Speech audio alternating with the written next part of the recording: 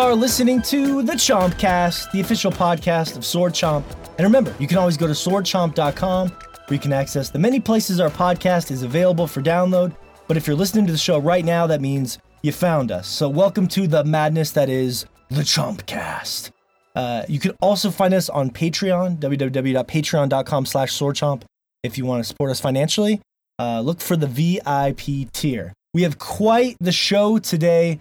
For those that are fiending for the newest Chompcast, you can take a sweet hit of this week's show and calm your chompy soul. Because the topic of the show this week is video game addiction and how it was recently classified as a mental illness. We debate that with help from our amazing community at Sword Chomp on Instagram. So that's going to be a lot of fun. We have a special guest today, a Pokemaniac special guest, joins us to shed some light on her dark side of the Ultra Moon, Pokemon style. A discussion that is always super interesting and enlightening, even if you have no interest in Pokemon. So stick around for that. I'll introduce our guest in just a moment here. And we have some quick shots of our Instagram polls right to your veins as we discuss the new Overwatch character, Glass, the unlikely final chapter in a Shyamalan trilogy, Shiny Pokemon, and the Fortnite phenomenon versus the Pokemon Go phenomenon. So it's going to be an amazing show, as you can tell. It's going to be a lot of fun. And as I mentioned, I'll probably save most of the Pokemon talk to the latter portion of the show because just in case you don't care about Pokemon, we'll have sort of a normal kind of format show, and then we're going to delve into it because that's what we do. And that's why we love to have our special guests here to talk Pokemon with us, among other things. And that special guest is Melanie Dunn. We had her on last year. She's making her return appearance, Pokemon master, podcast host, lawyer, mother, you name it. How you doing, Melanie? Good. How are you? I'm doing great. I'm out of breath after that intro, but other than that, I am. We're excited to have you. It's been a whole year since we've really been able to talk to you. So. I know. A lot has been going on. A lot has changed. Good, less good, but you know. Yeah. So you host the Rare Candy Pokemon podcast. We plugged that last time. It's a really cool podcast. You and your co-host play Pokemon games together. Kind of talk about it. Kind of walk through it. You guys are on a little bit of a hiatus right now. Yeah. But we were in the middle of Soul Silver and Heart Gold. I do intend to finish the game, and there's just a question of whether I'm going to do Silver by myself or reassign Gold to my husband, who I've been trying to drag into this stuff. He was out of the country last year, but now he's back and working a lot, so it's tough. So. Reassign. Okay, yeah. So he was gone last year. Okay, so that was the one that killed it, huh? Soul Silver killed the podcast. Yeah, well, it wasn't Soul Silver that killed it. It was, I think, my co-host's busy schedules and life events, and life happens. What are you gonna do? But social media is still somewhat active. I'm trying to post. I decided to play Ultra Moon instead, so I started that, and I was like, I'll just put a video of my unboxing and getting started with that game up. And people like it. I always get lots of hearts flying by on Instagram, and no worries. It's fun. It's Pokemon. Exactly the same every single game where you move to a town and talk to your mom and you start your journey. So, Yeah. And I know, like, with us, we had that podcast that we initially had and it kind of died. And those things happen. It just, like, you initially put a lot into it and then there's just no more soul in it. Yeah, I don't know if I remember that I wasn't around, or I don't know if I ever listened to your old podcast. No one did. Long time ago? Yeah. Oh, okay. Yeah, there were, I think we had 50 fans after a couple years of doing it. It was, that was it was the most painful labor of love ever, undertaken by man. That is painful. But then even those 50 fans, I mean, you want to keep that going, and I guess that's why this was hard for us because, my co-host Vin is the one who did all the technical stuff with the stats and monitoring and everything, but people were listening, and I didn't want to let them down. So, and people would reach out to me on Instagram because I'm more over on that account. So I enjoyed that. So I feel really badly that things have been on a hiatus. And I know when I get annoyed when I like a podcast or I like a certain topic, and I'm like, oh, I'm so glad I found these guys that talk about whatever topic, and then it disappears. So that's disappointing. Well, that's, we're coming up on our 100th episode. You're on 99. That's you are great. number 99. You're on the precipice, Melanie. Oh, wow. So yeah, and I will say that's one thing we've been able to take great pride in, but I will promise you it's not been easy. Not missing a week in years is, it has been. That's really very impressive. difficult. Yeah, it's something to celebrate. Thank you. Yeah, I think so too. I think so too. Labor of love. But this isn't about us. You're not here to stroke our own ego right now. Well, that's not true. it's about it's about the Chomcast. But it's about the conversation today. We're glad you could be here. So thank you so much for joining us. Thanks. Yeah, absolutely. Now I'll introduce real quickly the rest of the crew that our listeners know and love. Up first, Fish is here from Texas, the Filipino Johnny Depp, Anthony Fisher. Now, Melanie, last time you were here, you mentioned this. Fish actually, remember, he had a Mr. Mime tramp stamp. That was a big deal. Oh yeah, I remember that. Cute. Very nice. Yeah, it was. Now, but he's looking for some suggestions, right, Fish? Because he wants to add to, what he's got going there. So he's been thinking, I know he's tossing it up between two things. There's he wants a Butterfree on the ankle to kind of keep the theme going. Or what was the other one you were thinking, Fish? Well, I had a Mr. Mime on my back as a tramp stamp, and I realized that that's something that females usually get, so I felt very emasculated at that point when I realized that tramp stamp was not making me, Is it really? It's all right. Okay. Be proud. Yeah. It's, enjoy you it. A ridiculously masculine one now?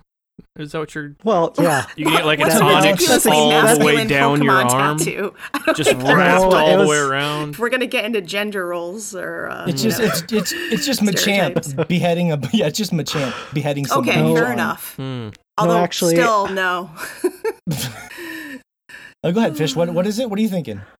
Well, I was going for more of the, like a Yakuza gang has a big old tiger on their chest or something on their back, or a Chinese dragon.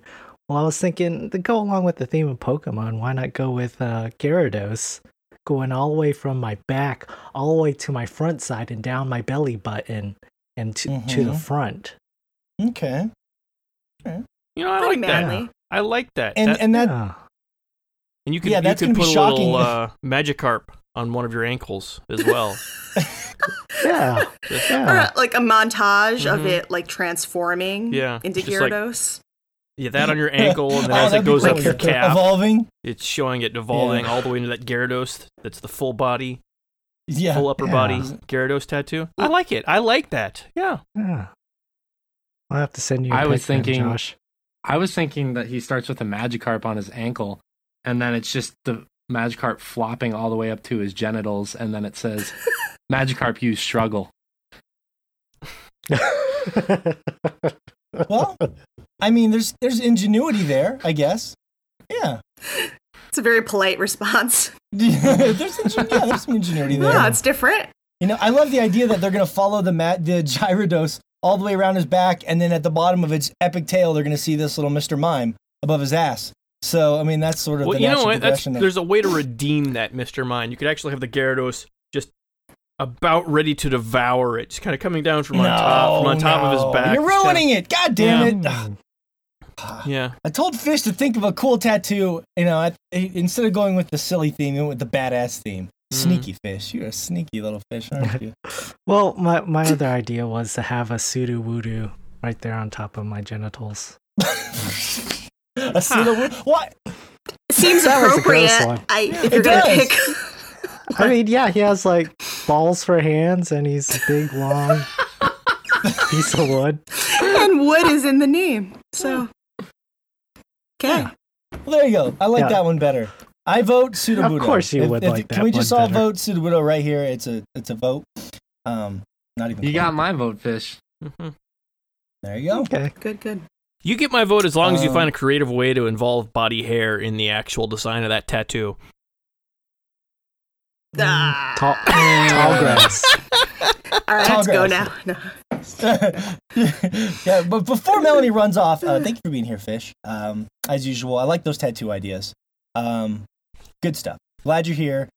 Shay, as we mentioned, Melanie, Shay was absent last time you were on the show, so I'm glad he could be here because he's a big Pokemon guy as well. We used to have legendary Pokemon tournaments as friends back in the day, so it was a bummer that he couldn't be here for your first podcast. But yeah, Shay's here from Japan, the professor. How you doing this week, Shay? Hey. I'm good. It's good to be. It's good to be here. I'm excited to do the podcast today. There's an inside joke. You gotta explain it to people if you want, if you'd like. I'm sure they're wondering, what the geriatric hello was about.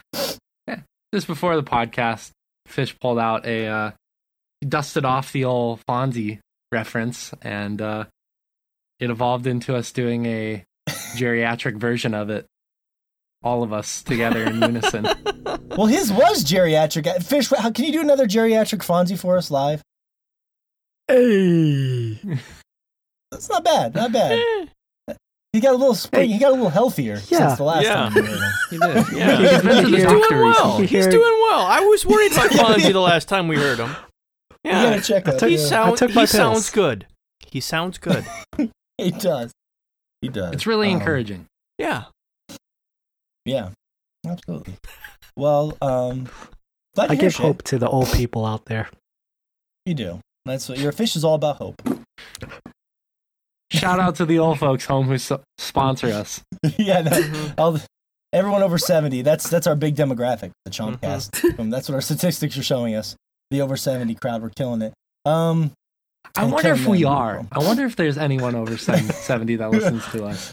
Yes. Like just that what? I've been a guy. Yeah. In the middle of Tennessee. He's since retired and just plays video games. Yells at his old wife Peggy to go get him another beer. It's very descriptive. I know. Our one fan who this actually applies to is Fortnite. fucking creeped out right now. Fortnite. He's going to go on a rant about the deep state, and we have caused the entire thing. We're just right now. This was the beginning of the end. Mm-hmm. That's our new slogan for the Chompcast, the beginning of the end. Glad you're here, Shay. As usual. Finally get some Pokemon talk with you. And of course, Joshua Fowler is here from Michigan. Josh, this week, it's weird. Josh didn't talk to us a lot this week, but he kept sending us random photos of this. He was like updating his family's Nerf guns or something to look real fancy. Can you elaborate a little bit, Josh? I'm going to put one of these pictures on our Patreon page. If you'd like to sign up for our Patreon page, you can see exactly what Josh is doing this week. Yeah. I decided to. Actually, I got paints to do this forever ago, and then we were way too busy for way too long. But I finally got around to customizing one of them, and just fully customized with a paint job. One of the larger Nerf guns that we had as a family, and slightly increased the firing pressure as well, just to kind of make it fun. Just make it fun. Make it more dangerous. When you shoot the 2-year-old, he actually feels pain. You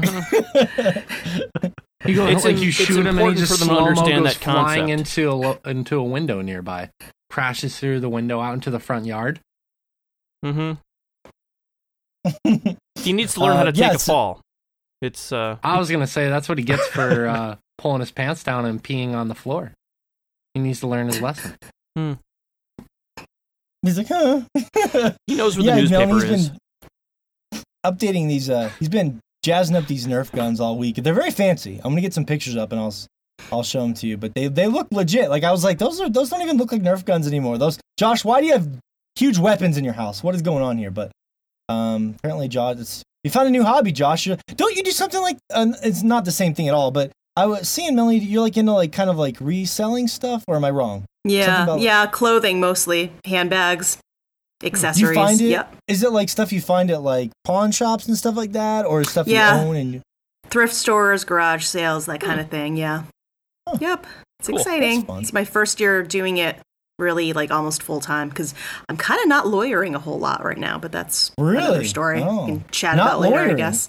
I am, but it's taken a backseat to other things like, well, reselling, kids, Pokemon, the important things. So that's cool. That was always like, I used to be really fascinated by those shows when I used to watch them where people would like find weird old trinkets. The problem was I could never like tell the kind of thing that people wanted to pay money for. You know what I mean? It's like a lot of those shows, those people have been doing it for so long, like, oh, this rusty bucket with this weird logo. I know people will pay $800. It's like, I don't know. It just looks like nothing to me, so.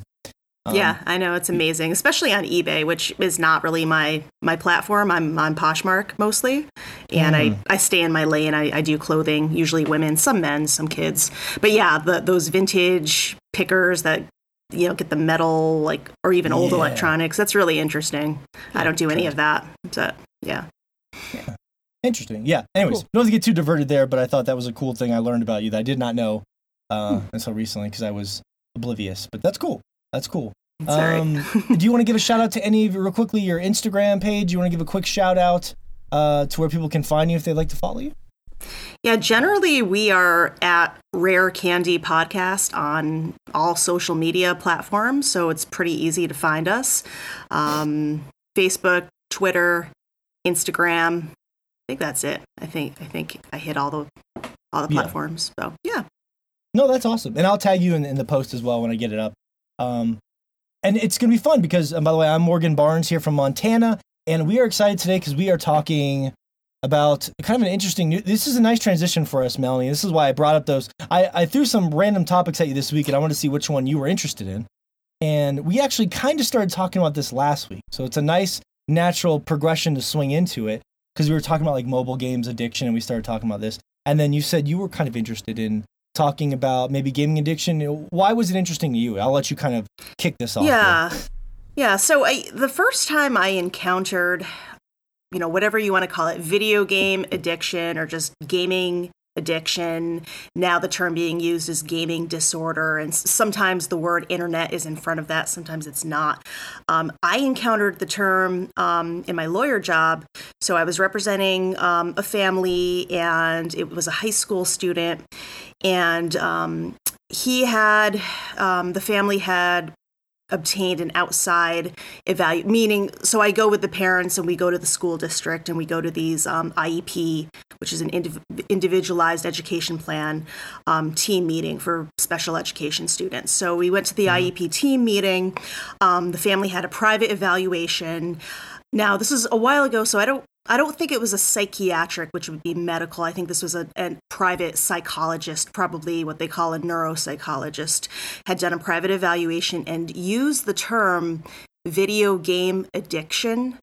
It was the first time I had seen that in a school-related psychological evaluation report, meaning given to the school team to say, here is the child's disability, his strengths, his weaknesses, what he needs academically, socially, all the domains that fall under IDEA, which is the federal special education law. And it was interesting how it was in the report because it wasn't, there were other factors at play. So a lot of the disabilities we encounter in the mental health realm are generalized anxiety disorder, specific anxiety disorders like OCD, depression, such as major depressive disorder. So this video game addiction was just kind of snuck in there to say, I couldn't tell if the psychologist, and I never got to speak with him directly, but if he was trying to say, oh, I just think he plays too many video games and it's not good for him, or if he was trying to make it out to be something more. So I had to do some research into it. Now, to kind of fast forward to the present, because this was a couple years ago, I looked into it further, and it just so happens, I didn't even know this, but just I think a couple weeks ago or maybe a month ago, the ICD was updated to include officially what they call a diagnosable gaming disorder with specific criteria for diagnosing it. And I wasn't really sure because I remember hearing something similar a few years ago. And I guess the DSM, which is used by the psychologist community to look into, more information about how do you make a diagnosis, where it's almost like a textbook format, had something in there called internet gaming disorder, but they were careful to say, well, it's not an official classification. It's just an area we think needs further study. But what's weird about it, if you keep reading it, and then you look at all the research articles on this, they kind of do treat it like it's diagnosable, because then it goes on to say, well, here's the criteria for diagnosing it. So if it's not supposed to be diagnosable, but just, warrants further study and attention, why are you giving people ways to diagnose it? And then just, recently the ICD moves in. And the ICD, I should clarify, I'm not at all a psychologist or a psychiatrist. I'm sort of, as an attorney for special ed students and their families, I'm sort of tangential to that process. So I am not a mental health professional, but my layperson's understanding of the ICD, it's, those medical codes that you code in for almost for insurance purposes to say, let's bill this as this. So it's not as descriptive. So I think a lot of people are confused. And then on top of that, because the media needs juicy information to jump onto, they say, gaming disorder, all these kids are addicted to these games and it's super bad. It's blowing it way out of, my opinion is it's blowing it way out of proportion. But in the meantime, everyone's confused. Yeah. So it's really interesting. Just a descriptor. Well, I mean, that's cool to hear that you had a firsthand experience with it. Because, I mean, I worked for a lot of those boring desk jobs where we would put in those ICD-10 codes all day. Like, I worked for 2 healthcare companies, and that's all we did was analyze ICD-9 or 10 codes, whatever it happened to be. And there's so many. There's ridiculous ones, like you got sucked into an airplane engine. Like, there's so many crazy. They just need, like, a descriptor for every possible scenario that can happen. There's one that's like problem with in-laws. There's actually an ICD code that's problems in relationship with in-laws. There's like bit by a cow. There's so many crazy. I had a whole list of them I was looking up, like bitten by a pig. What is the code for bit by a cow? That's a real code. Just physically need to know this now. It's amazing. Yeah. Well, bit by a pig it up. No, I was trying to find, the reason why I was looking up is I was trying to find the actual code for the gaming one, the gaming disorder, the code. Oh yeah, I didn't even actually pull the actual code. I just got wrapped up in the stories about it. Yeah, it wasn't super easy to find. Some people were saying they didn't think it was going to be a really big deal because they didn't think it would even be like in practice for years and years and years. But it sounds like if you're already seeing signs of it, then that might not be the case. But there's this big, and I don't want to get into the boring details of it, but there's this big issue with converting codes from one form of ICD to another one. It's like a long, terrible process to go from like ICD 9 to 10 and then 11. So like that whole process takes forever, and it's really irritating. So, and the codes change. Some of the codes change. So. Anyways, that's the boring like business side of it that I work at. But it's interesting to see that you actually kind of saw it firsthand, even though you don't know how serious he thought it was, right? Right, because it was just sort of tucked in there. And, it was a really interesting case involving an out-of-school district placement. So basically a private therapeutic school. And usually for my line of work, the debate is over whether public funds should go toward that, whether the school district uses tax money to fund that because it's necessary to support the child and his disability, or if it's, what they call a medical matter where it's outside the school's domain. The other complicating factor, and again, I'm speaking specifically from the school-based context, if you're a parent looking for, special education or a 504 disability accommodations plan from your school district. Addiction, so when we think about drug addiction, substance abuse, alcoholism, those are not qualifying disabilities for legal purposes to get special education.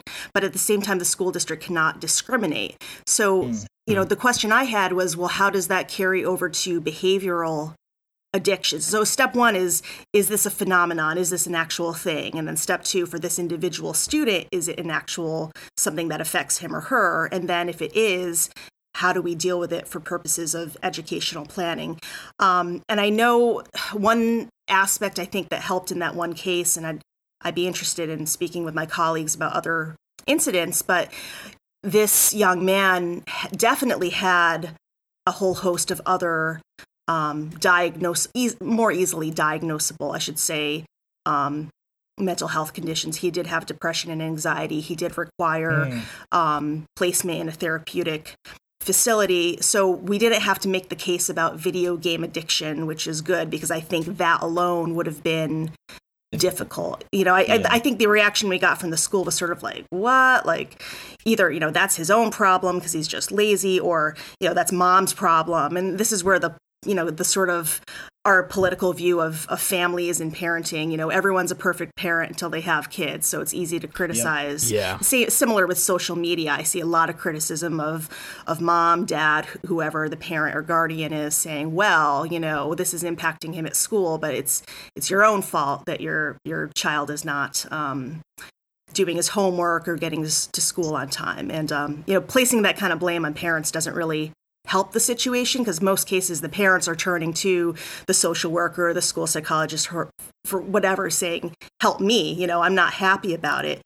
But before we jump into that further, I should also note, where people are listening to this thinking, oh, it's this epidemic. One interesting statistic I read tonight is that it's a very, very small portion of the population that is supposedly susceptible to this, what they're now calling gaming disorder. And even within the gaming population itself, it's a very small, I think maybe 1% is at risk of developing it. And the comparison was made to like compulsive gambling. Like, do you just enjoy gambling once in a while, but it doesn't really affect you? Or are you filing for bankruptcy now? The severity seemed to make a big difference. And it looks like it is a small segment of the population. So no need to freak out if you catch your kid playing Fortnite a little bit here and there. So that's interesting. From what I was seeing from the legal side of it, correct me if I'm wrong here, but the classification that the reason it became such a big news item recently was that it was introduced kind of slightly prematurely before it was actually a physical, an actual classification psychologically. It became one legally, which was a little bit strange, and also they seem to have a lower threshold legally than the medical community was worried about it. I believe it was 20 hours a week was where they classified it. Yep. Legally, which is way below the average, the U.S. average for watching TV. Right. Which seems strange to me, because I think the average is like 3.5-4 hours right now in the U.S., which is way more than 20 hours a week for watching TV. But somehow, if you're spending that time gaming, it's a psychological. Why does it matter? Yeah. Josh, do you think that's maybe because people who are trying to define gaming maybe just don't know a lot about it? Perhaps, like it's sort of something like just people they're trying to define it, but they don't really know a lot about. I think it's possible. I think it's possible. So ignorance of the medium. Go ahead, Shay. Oh, I'm sorry. I saw Shay leaning in there. I thought he was. I think it's like a multi-factored issue, because I mean, it's something we've talked about many times in the past, where the media doesn't quite fully grasp, gaming in general. It's always been kind of a scapegoat for a lot of things, unfortunately. But I think in terms of this issue of addiction, it's something we're still learning about and we're still understanding. As of right now, we view it as like Melanie is saying, a one percenter type of issue. But I think we're going to find out over time that basically it's much more complicated than that. Up until the 1950s, we used to believe that dyslexia was not a disorder, but was actually people being lazy. Right. Or we viewed people who had epileptic seizures in the 1950s as being possessed by demons.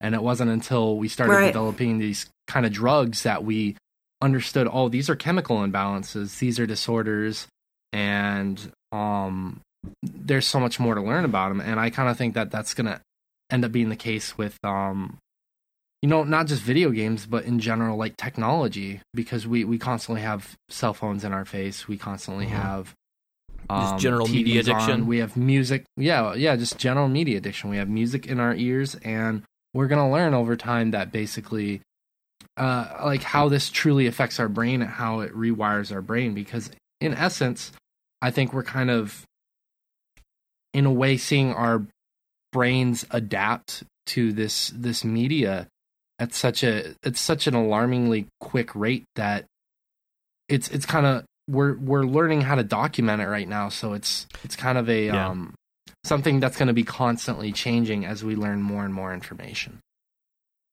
Yeah, and I do think it's something that needs to be studied, because I mean, just in our lifetime, think about just the difference in. You can Google whatever you want to right now. That used to not be a thing, and there's stuff that everyone used to remember that you don't have to anymore. I think I know 2 phone numbers. I know my wife's and my own. That's it. I know 2 phone numbers. Everything else, it's saved somewhere for me. It's a drastically different way of being a human that we have now, and I think it's going to take us a while to figure out what exactly that means.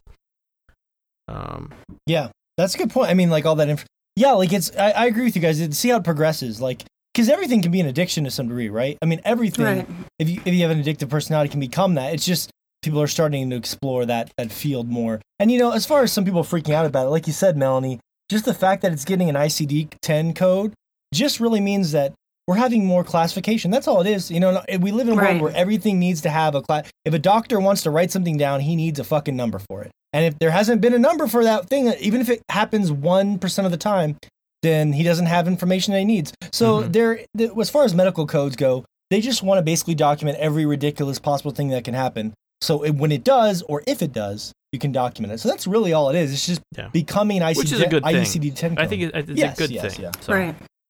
Yeah. So go ahead. Sorry.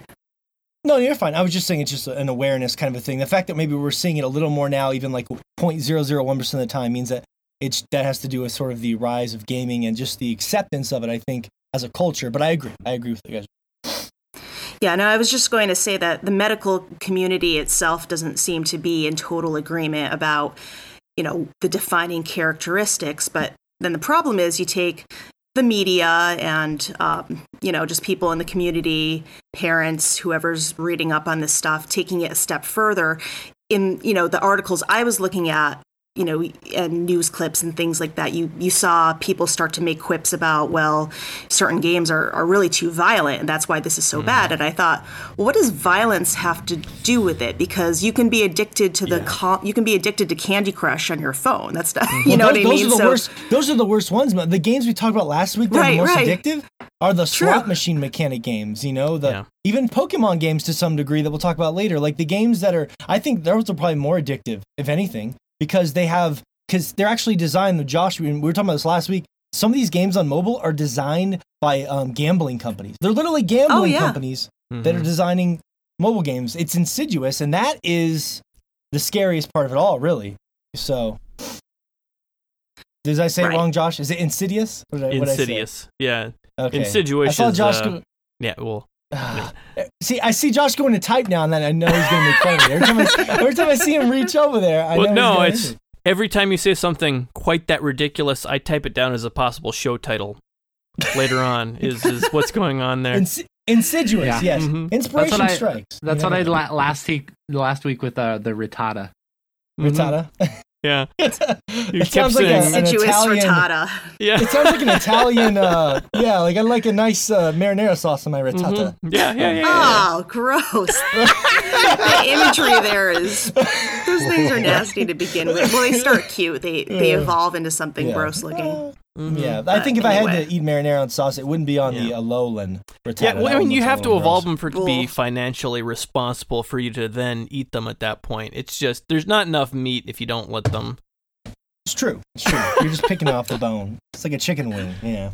Oh, speaking of financially, that's the other thing about gaming disorder. When you just type it into Google, the talk is about children and help our children and protect kids. Yes, that's important, but you don't see a lot about the adults who are really addicted to the games you have to pay to keep playing. Like, what about, so again, I see a lot of media bias. Yeah. I work with people that just because they have a lot of extra spending cash. So it's not even, you wouldn't even notice they're dropping $30 a week on a game. You know what I mean? But if I did that, it would ruin my life. It would cripple me. You know what I mean? But yeah, that's a good point. Yeah. Yeah. Fish, Fish, you have a pretty addictive personality. You've been kind of quiet over there. Like, how do you feel about this whole thing? I mean, I know there's no ICD-10 club code for strip club addiction yet, but it could happen. We could get there. Yeah, a Destiny addiction. Yeah. Well, the code would just be one. I'm surprised there isn't one. It would just be one. Just a single. Weird, just a single. It'd be in a G-string, but the code would just be one. Yeah. Why is there a gaming addiction code? There should be an addiction code for everything, technically. And you could be addicted to so many things. Card games, strip clubs, dominoes, you name it. It could become an addiction.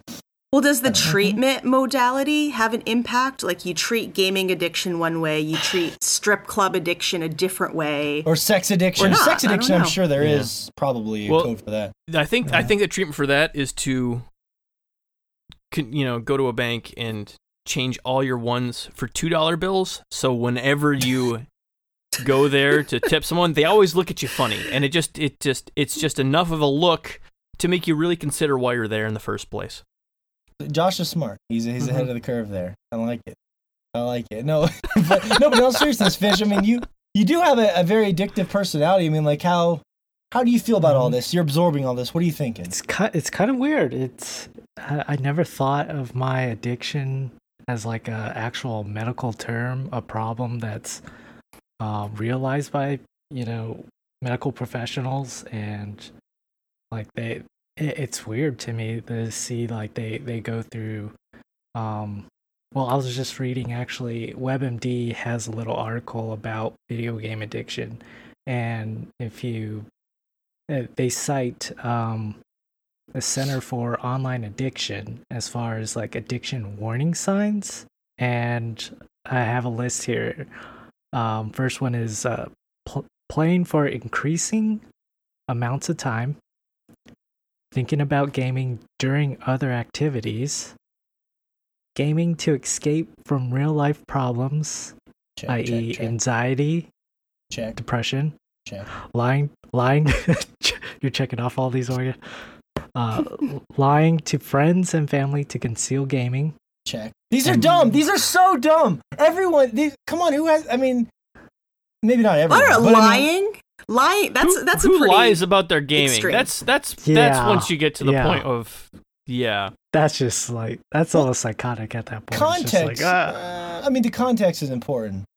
You know what I mean? Like, why do you lie to your family about playing video games? Does your fiance know you're recording this podcast right now, Morgan?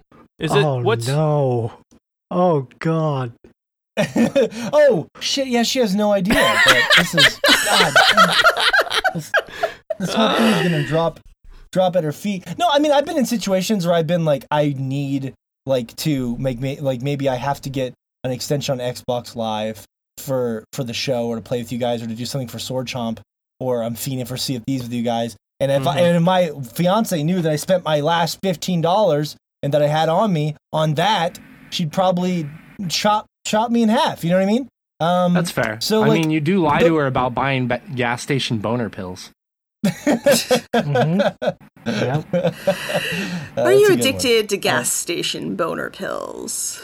What's the code for that? What's the ICD-10 code for that? No, but very small things. I mean, and I'm only being honest about the white lie portion of it because there is a level of shame there, I guess. But I don't know if that. But I feel like that's more of an extenuating circumstance. But most of the things Fish is saying, matter of scale and severity, right? Yeah. Most of what Fish is saying is common stuff, increasing amount of time. Okay. It's just weird. That's kind of their warning signs about the addiction to video games. Which, if you look at anybody who plays a video game, there's a lot of check marks there, and I feel like it'd be very hard for somebody to actually diagnose a child or an adult with a gaming addiction based off of that. I mean, they would have to go down into like a more psychological deep dive into the person and find out exactly what's going on with them. And the underlining problem might not be actually playing video games, but well, that's what you're saying, right, Fish? Maybe they're filling a void of like anxiety or depression in their life with video games. You know, it's just a fill. Yeah, and it's just weird that, it's just weird to me that video games in general can be addicting because like. But is it really weird? Well, the thing is like when I think of addiction, I think of something that's just like totally ruining your life. And how about EverQuest? Did EverQuest ruin your life? It did actually, but Did World of Warcraft ruin my life? Yeah, I failed college because of Warcraft. I won't go into the details. It's your private life, but I saw EverQuest cause huge issues for you as a human being. I believe it. We've been there. We always joke about it. Oh, I'm addicted to this game, man. It's like a joke, but it's like no. There's times where you're addicted. You're really addicted. Yeah. So was that a joke or was that serious about EverQuest and what happened real. with That's real. No, that's real. Like job loss or school dropout levels, like school dropout. That's the stuff. Yeah. That's the stuff I was reading about, like interviews with mostly younger adults, young people who had said, "I dropped out of high school. I couldn't take my college midterm." Like I read one article where they interviewed a guy who gave. I don't know what game it was, gave it to his friend, like lock this up for me until midterms. And then he went up and threw him against the wall like a week later to retrieve the game. Like, I mean, it's not funny, but it's like, yeah. So that's somebody with a disorder of some kind, whether it's gaming disorder or something else. So I guess, again, is it just a matter of severity rather than you have XYZ factors and that's it? So. Yes. I think, that's the whole point of evaluations. Psychological evaluations, I assume, would be context, severity, one-on-one sort of analysis. Someone who you trust to give you that diagnosis. I think that's really what it would come down to. You know what I mean? Like, we're not going to sit here and make that analysis. And I don't mean to throw Fish under the bus. I just like to have those real, honest conversations. Those are real things. Like, I remember when World of Warcraft came out, it was such an amazing thing, Melanie, that I was going to college at the time for web design. I would stay up till 5 a.m, and then I would drive to school after 2 hours of sleep. And instead of going to my class, I would sleep in my car because I was too tired and I didn't give a shit about school. All I cared about was World of Warcraft because it was also addictive, insidious. It was an online world. It was also randomized. It was everything that was video games are beautiful, that makes games beautiful and also horrible at the same time. So, and I can look back at it now and laugh because I feel happy with my life. It's been fine. Right, you're fine. Yeah. But there was huge effects on my life at the time.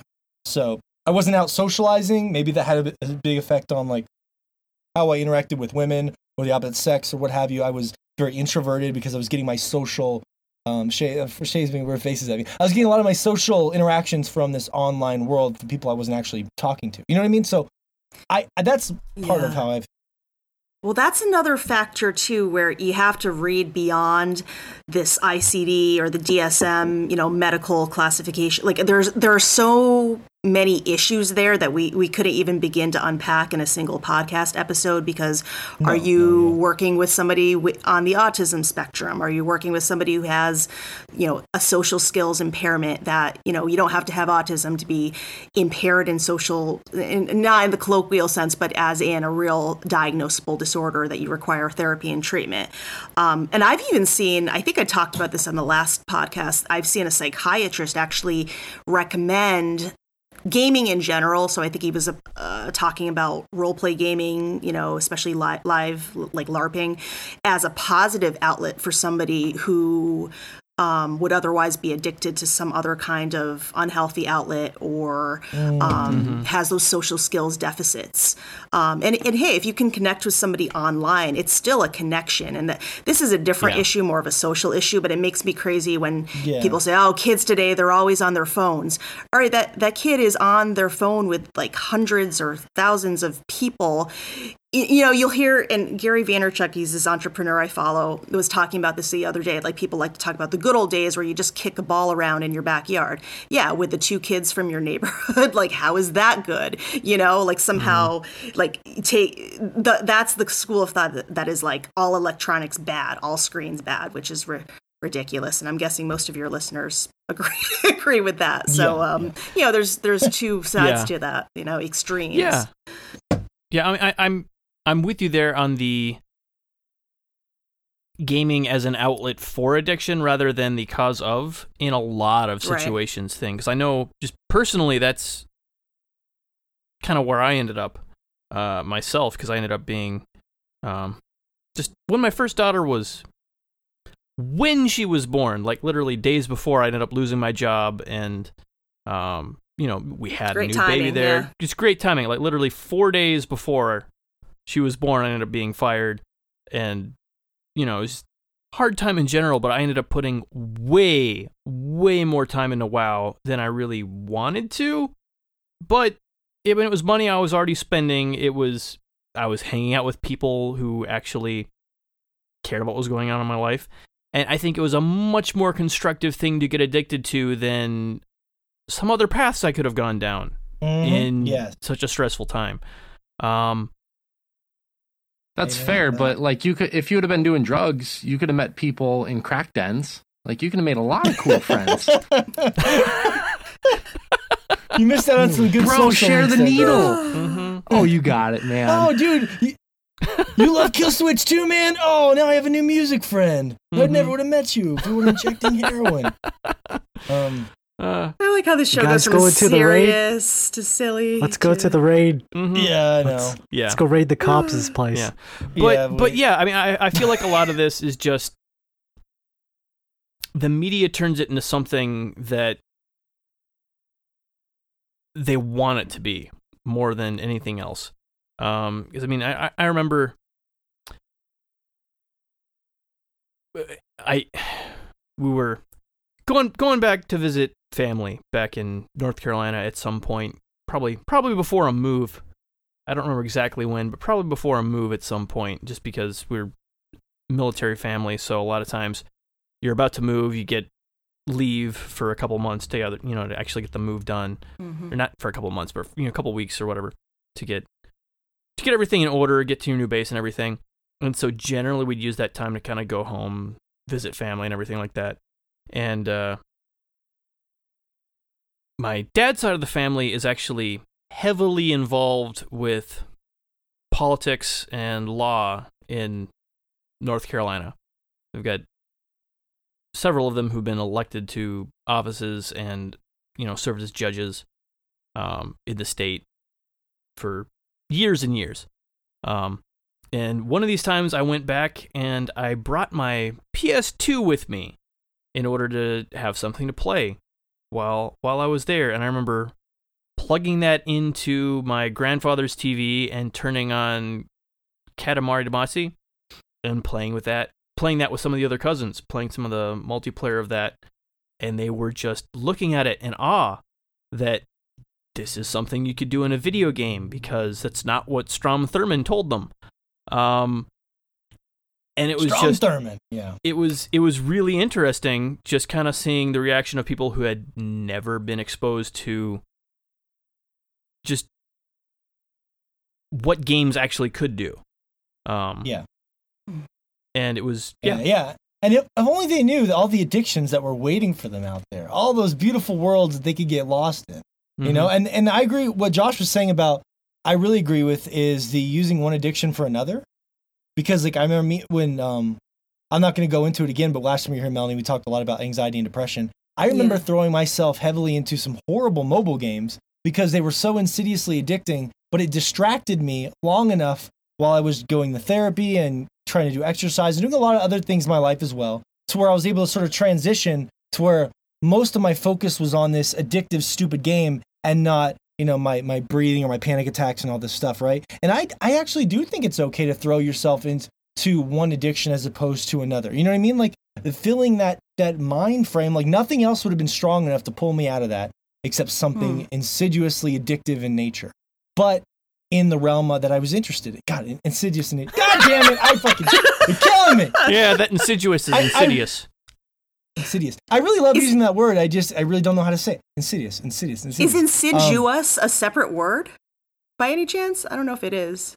No, I'm that just would be curious. nice. Not quite. That'd be nice. It is now. It would It's be a movie. Yeah, so some sort of parasitic tree would be insidious. Yeah. Okay. Yeah, like a pseudo widow. So Pseudo widow. But it's anyways. So I don't know. I think that's an interesting evil dryad or something. I'm kind of pro replacing bad. Josh, that joke was really corniferous of you.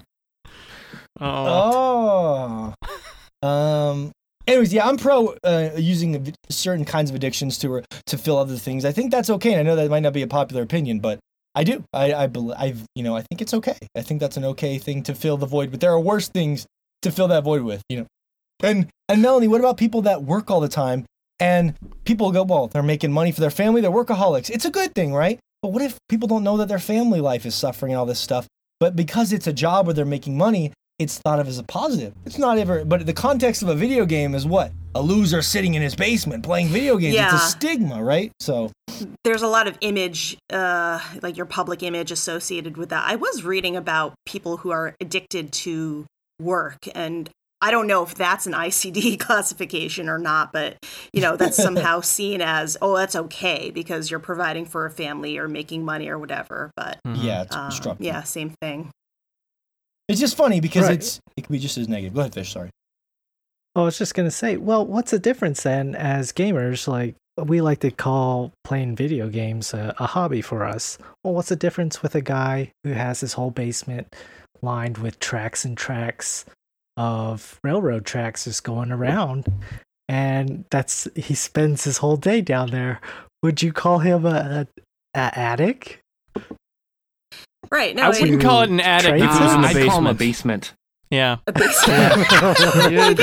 Is he impairing his life? Yeah, same joke. Made fun of my dad jokes. From work, can he not function in his? Yeah, is he neglecting his family, spending all his money on train? Again, we look at that severity factor. So, if I was a doctor, I'd take the cheap way out. The funniest thing I see in the industry when I worked there was that you can use generic codes for things, right? Like there's a code F63.9, and it stands for impulse disorder unspecified.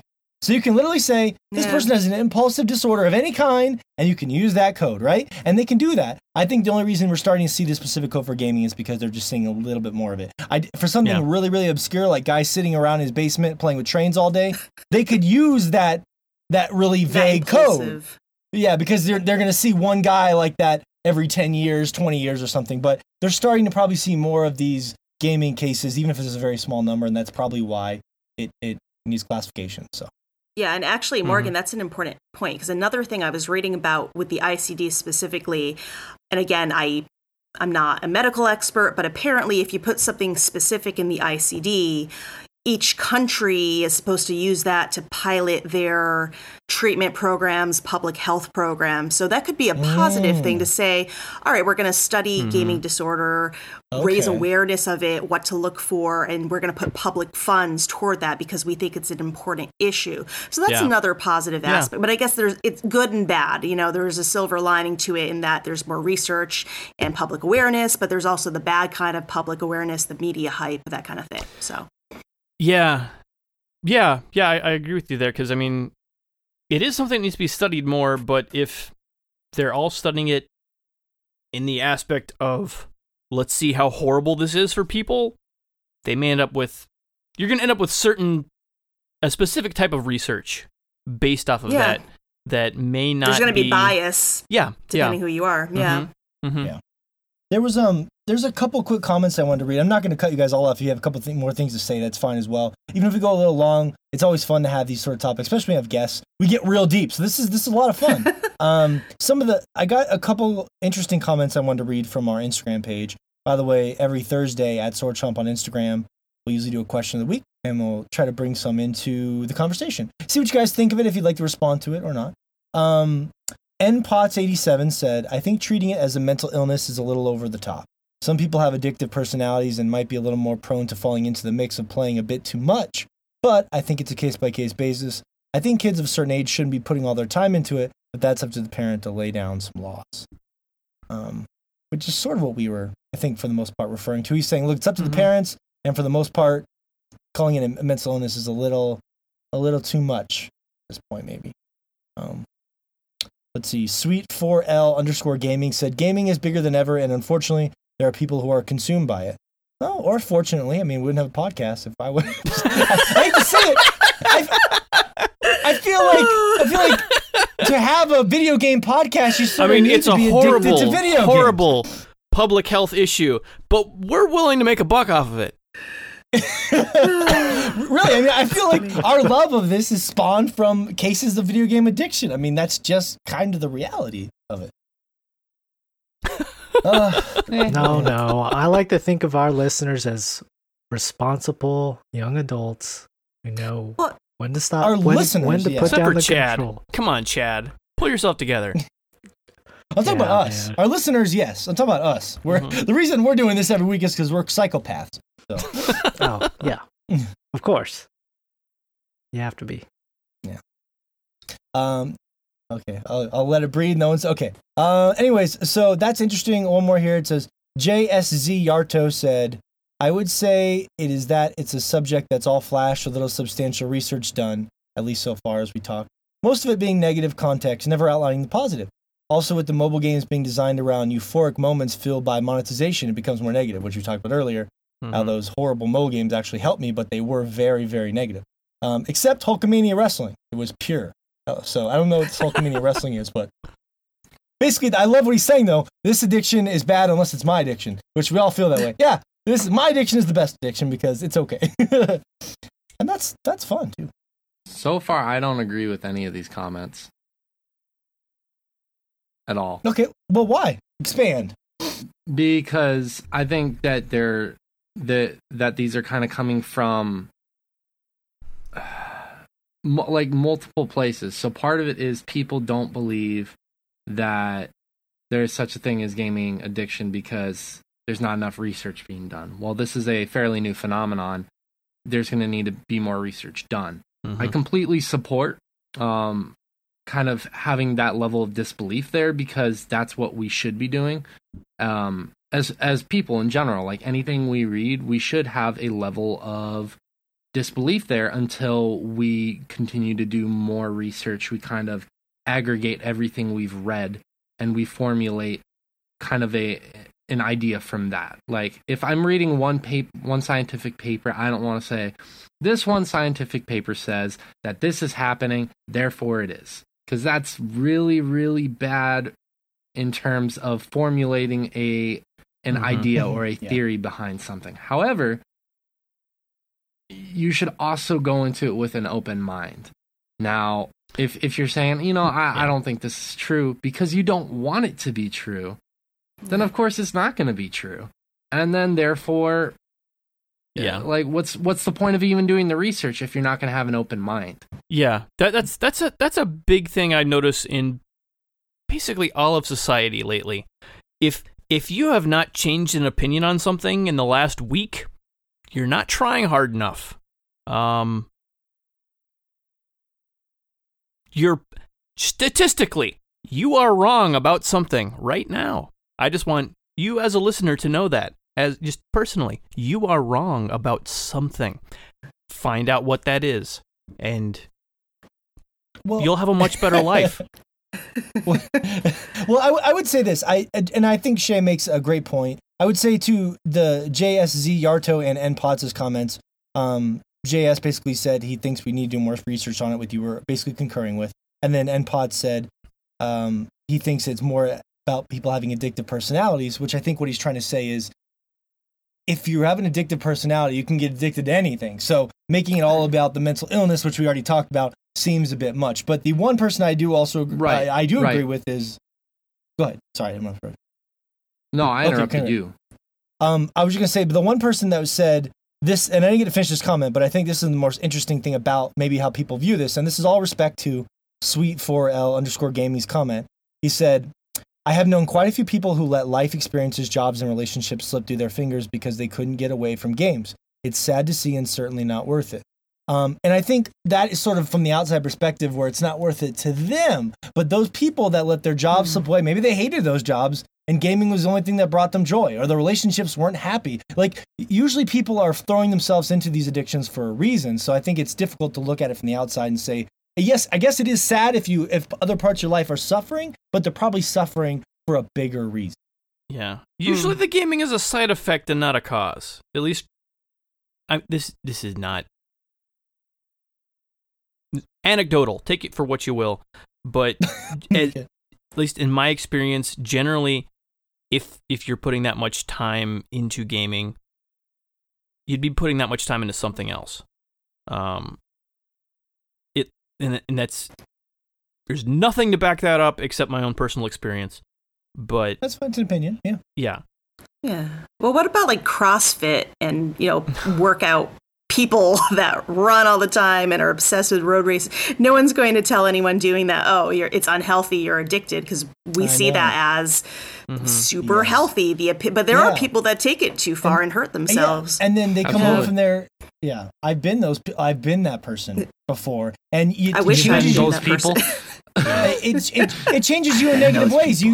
You spend all day at the gym and the people think it's great, right? They're like, oh, I wish I could do that. But you come home and you're becoming an egomaniac. You're taking pictures of yourself all the time. You're like, I don't care about my money because I'm going to buy this 80-pound bag of whey protein. Like, all I'm trying to say is that there's other side effects that like you said, people don't see. I'm using myself as an example. I don't know about the cross. A couple other quick ones. It's just interesting. I feel like I'm really throwing myself under the bus this week. It's really been an interesting show.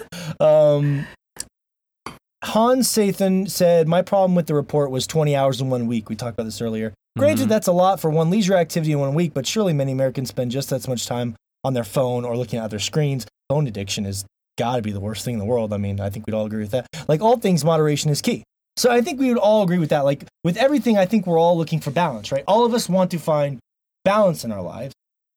But if we care about something a little bit more, it's going to get a little more attention. There's not necessarily always a bad thing. If Shay's more interested in, I'm trying to think of good. I shouldn't just throw people out without talking to them. But like, whatever we're interested in, which in our case is video games because we do Sword Chomp, we want to devote more time to that. That's fine, or whatever it happens to be for you.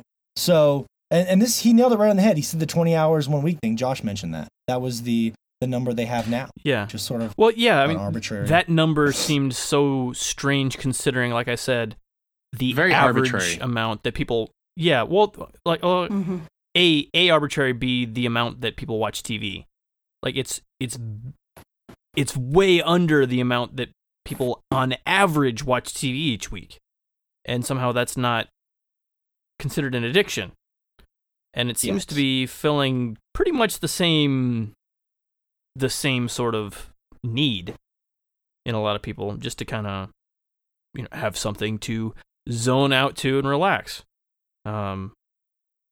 So yeah.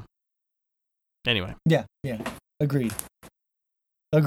Final comment, and if you guys have any closing thoughts, I will let you say it and we can move on. We got a lot of other stuff to talk about, but this has been very fun talk. Last comment, headquarters. I'm a firm believer in balance. It's fine to be passionate about something as long as you retain some kind of reservation for other important things in life. Anything can become an addiction if you let it.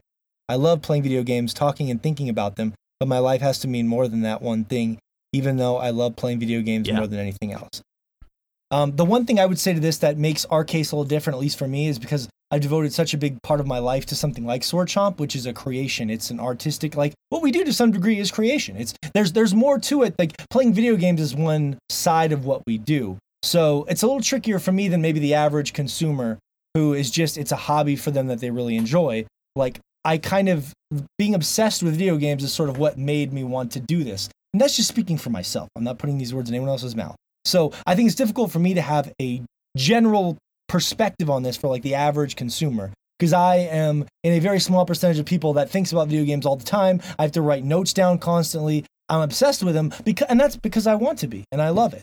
But I know that's not how most people are, and that's okay. So I feel like my perspective is going to be very different maybe from a lot of people. But that's the only perspective I can have. If you guys have anything, I want to give you a chance now, final, that you'd like to say about this. I'll give you the open floor before we move on.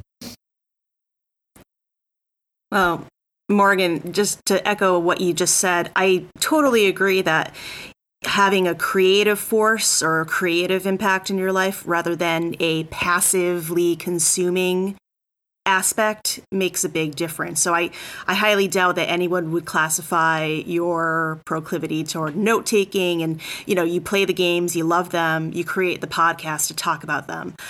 I don't think that's addiction. I think that's using your creative talents and abilities to make something that's useful and fun and enjoyable for the community, as opposed to somebody who is passively playing the games just to escape or have some information fed to them rather than creating their own game, whether you're writing a program or, creating art, music, what have you. So I'd say that's a positive thing, definitely. Yeah. I appreciate I agree with that. Something, just kind of personal experience here, something that I've done kind of specifically since we started up the podcast, again, since we started up Sword Chomp, has been to just consciously not think of myself as a gamer.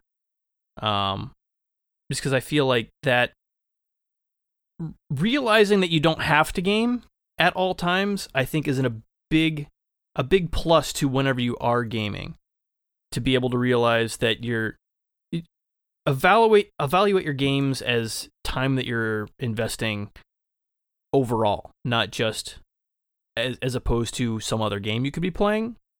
Because I see a lot of reviews a lot of times with the mindset that you're going to be playing some game. Is this the game you should be playing?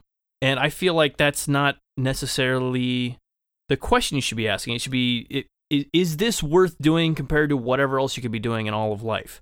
And I think not seeing... I don't feel like we should even call each other gamers at this point. I feel like once you've gone that far... He said it right here! Yeah, well, don't call them gamers. No. I feel like once you've gone that far in that designation, it's you stop thinking quite as critically about what you're consuming, because I'm going to be playing some sort of game, and I feel like just examine it. See, is this something you should be spending your time at? Interesting. At least for me, I feel like that helps, just in order to critically evaluate what I'm playing. So you're not a gamer, you're a person who plays games. Yeah, and I know that's not much of a distinction. I still play a lot of video games, but I feel like, at least for me, that kind of helps me evaluate how I'm spending my time. I would say you don't feel, even though he's part of a podcast type of video, you don't feel obligated to play a game at all times. And we used to do that. We used to feel obligated to always play something, and that was detrimental to our soul. Yeah. Okay. Shay, Fish, anything you'd like to add here? Or? Okay. No? All right. Nope. Shay's officially. I'm already done talking about how EverQuest destroyed my life. Let's move on. I'm just having a hard time calling myself an addict right now. But just look in the mirror. I'm a video game addict. Look at me, guys. This is the face of a video game addict. Enthusiast. I'm a video game kitchen. See, and he gave me shit before the show about the dad jokes. This is what happens. I followed it, Shay. I got you. No one else said anything. I was just trying to say something. I'm thanks. Trying. Thanks, you got my back. Anyway, I'm just, filling that dead air, even though usually they leave me to dry. Out to dry, I should say.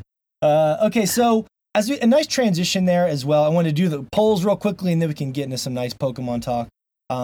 So we do a bunch of fun polls here every Tuesday at Sword Chomp on Instagram. We're running polls in the story. They're usually kind of silly, and we just we use the results basically to gauge fun community responses thing, but also to have little quick conversations to talk about. So a couple polls this week. I don't know how many of these maybe you connect with or do not connect with, Melanie, but I think we could start with real quickly the Fortnite versus Pokemon Go phenomenon. Kind of an interesting idea because Fortnite has exploded into a phenomenon, right? And the last big phenomenon that we talked about was Pokemon Go. That was something where everyone, like your neighbors, were outside catching Pokemon. The parks were full. It was the craziest thing I've ever seen. So I was curious if people thought maybe the Pokemon Go phenomenon was bigger than the Fortnite phenomenon. It came back 68%. No, people think Fortnite is the bigger phenomenon. Basically 70 to 30, which is a pretty substantial margin. How do you guys feel about it? And gals, guys and gals. No, that makes perfect sense. I know my students are absolutely addicted to the Japanese equivalent of Fortnite. All of them play it at home with each other and with other people.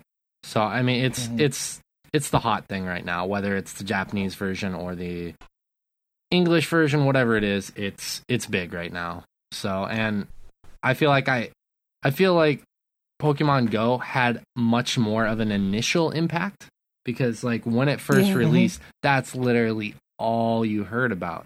But I feel like Fortnite has just had this different kind of impact where it's been more of like this, not quite as heavy, but a slower burn over a longer period of time. It's slowly gotten bigger over time. And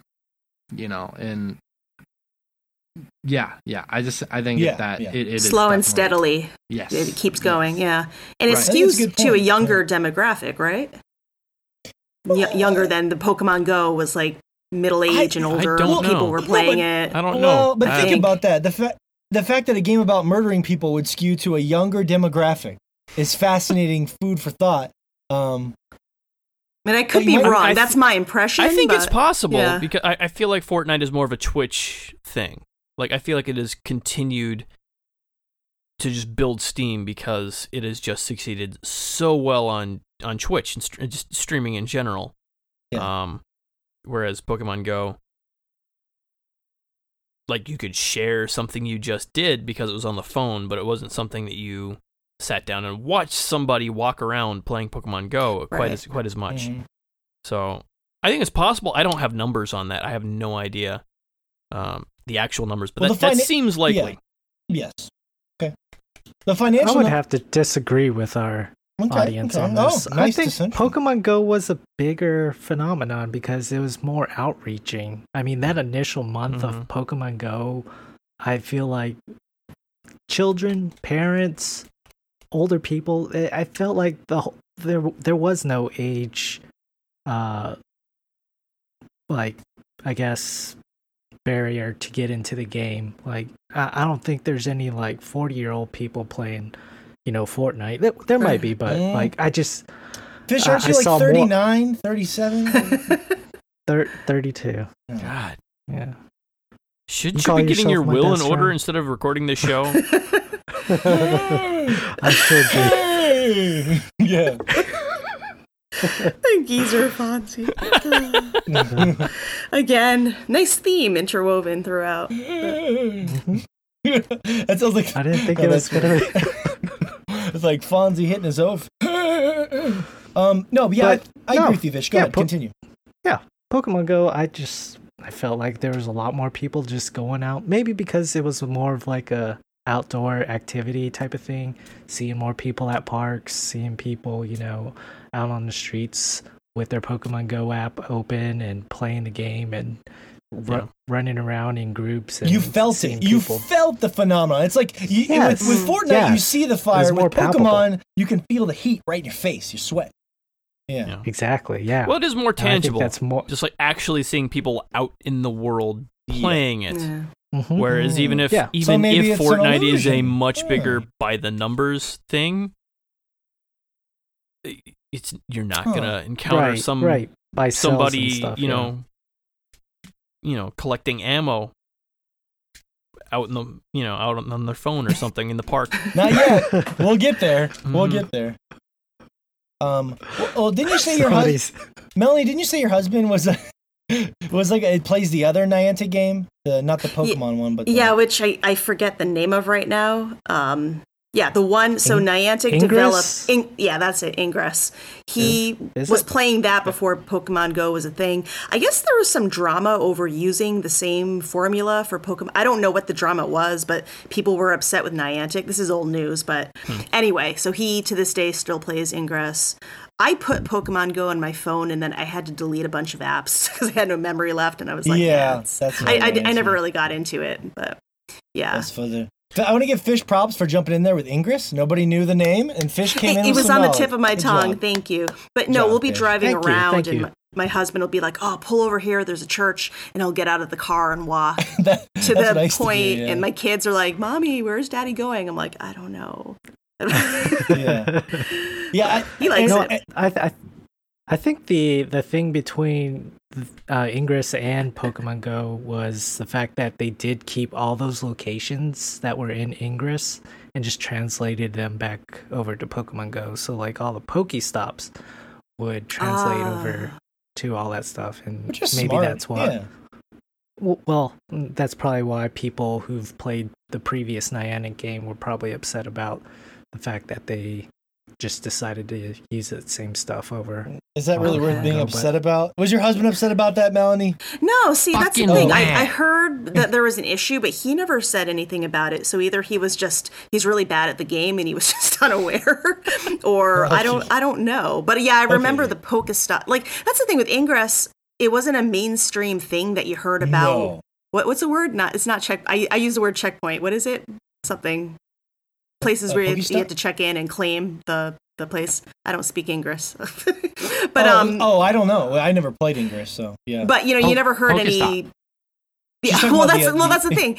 No, Pokestop for Pokemon Go, but in Ingress, so you didn't hear anything about that really. But Pokemon, I think, Fish, like you were saying, it has such a cultural impact on young and old. Everybody pretty much everyone knows what Pokemon is, whether you've encountered the anime or the game or movies, whatever. So culturally, there's just more awareness of it, and it did come in with a bang. Now I don't know if anyone plays it, honestly. So, well, I would say, and maybe in summation here to summarize, because I think all you guys made great points. I think we'll look back, and this is how I phrased the question, not poorly, but sometimes when I phrase the question and we talk about it, then I think of how I could have phrased it better. And to say it's bigger, yeah, it probably will be bigger if you judge something by its entire run. But if you look at just the peak of it, like when Pokemon Go was at its highest, it felt bigger to me, but it had no depth, no tail end. It was done in like 2 months. And that's the big difference. So how do you judge what's bigger? Like the peak? Like an athlete who has the best season of all time, or an athlete who has the best career and the most championships or what have you, to make a shitty sports metaphor. So it depends on how you view that over time. So, but I'm with you guys. I think Pokemon at its highest was crazier, man. There was people everywhere outside holding their phones. You could talk to strangers. It was so cool. Yeah, it was. It was a phenomenon. Yes. In every sense of the word, it made people play video games differently, and it should get points for that. If you're going to look at the phenomenon scale, right? The phenomenon scale should have that on there. Does it make you play your game differently? Okay. Josh, I'm going to appreciate this. I'm digging the new Overwatch character. It's kept it short and simple. Came back 63%, yes. Which is actually lower than I thought, but maybe is it still on the test server? So maybe not a lot of people, are judging this off of appearance. Yeah. Well, the PTR is not on consoles. Like it's free. You can just kind of log on there, say you're interested in the Overwatch PTR, and just install it. So even if you don't have Overwatch, you can check out the new stuff on the PTR. But yeah, if you're playing it on consoles exclusively, you won't have an opportunity to play any of the new stuff until it goes completely live. So I mean, that could be part of it. People who just haven't had a chance to see what's going on there. Still a victory. Anything in the 60s is my scale, Melanie. Any poll that comes back in the 60s is a victory. 70s is a great victory. 80s is an overwhelming trouncing, and 90s almost never happens. So that's a slaughter of epic. Yeah. But yeah, I've seen, it's odd. I've seen a lot of hate for the new character as if somehow a hamster in Overwatch is taking things too far, which is a really odd concept to me, considering it's a game with a monkey scientist. Yeah. Really? Who's making these rules about somehow this being the bridge too far? The forums, the angry forum, right? Yeah. This is too much. I can't believe there's a hamster in here. He's tiny, furry, Mm-hmm. cuddly, and cute. Mm-hmm. Get him out of here. Right? No time for that. It's too cute for Overwatch. Yeah, I cannot wait for Hammond to go live. Because he's ridiculous. I ain't gonna have no goddamn hamsters in my game. Mm-hmm. Yeah. Make Overwatch great again. Well, yeah. Yeah, it's the same people who were just, What the hell just happened? miffed to their core, which is odd to be miffed to your core. You're not deeply troubled, just miffed, but to your core. About Tracer being gay. Like, no, I can't have that. I'm sure it's the same people. I'm slightly inconvenienced by this news of this goddamn hamster. I just don't understand in a game where I shoot people with a gorilla, some monk, that I have to have a hamster in a ball. Yeah. Like, first off, I ain't gay. I don't like balls. I don't understand why there are balls in my game when I don't like them. You have an aversion to balls? Is that what it is? It's a strong psychological response to balls. ICD code is... Yeah, it's ICD, psychological aversion to testicles. I actually have I have a horrible story with I had a hamster when I was a kid, and it was my first pet I ever had, and I was terrible. I neglected it in the second year I had it, and this is a very troublesome and embarrassing thing for me. I didn't abuse it or anything. I was a nice kid, but I didn't take good care of it, and it died after, I think, fairly prematurely. And I remember my dad went in there. It was Halloween when it died, and he pulled it out, and his name was Spielberg, because I was a Steven Spielberg nerd at the time. And he pulled the dead hamster out, and he was like, "Son,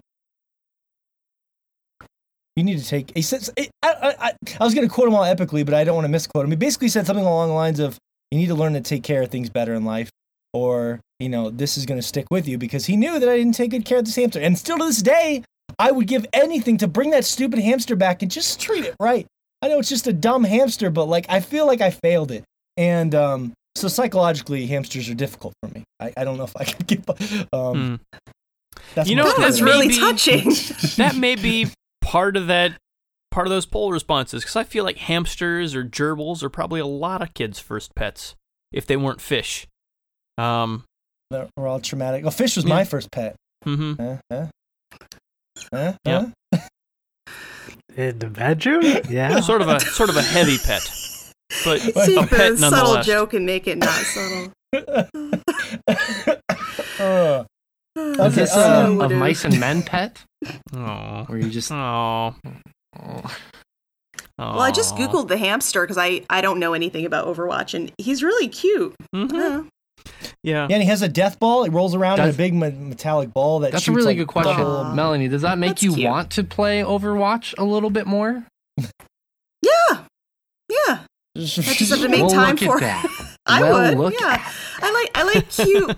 I like kawaii things. I like girly things. I don't care if it's a stereotype. I like my girly games and my girly anime and Yeah.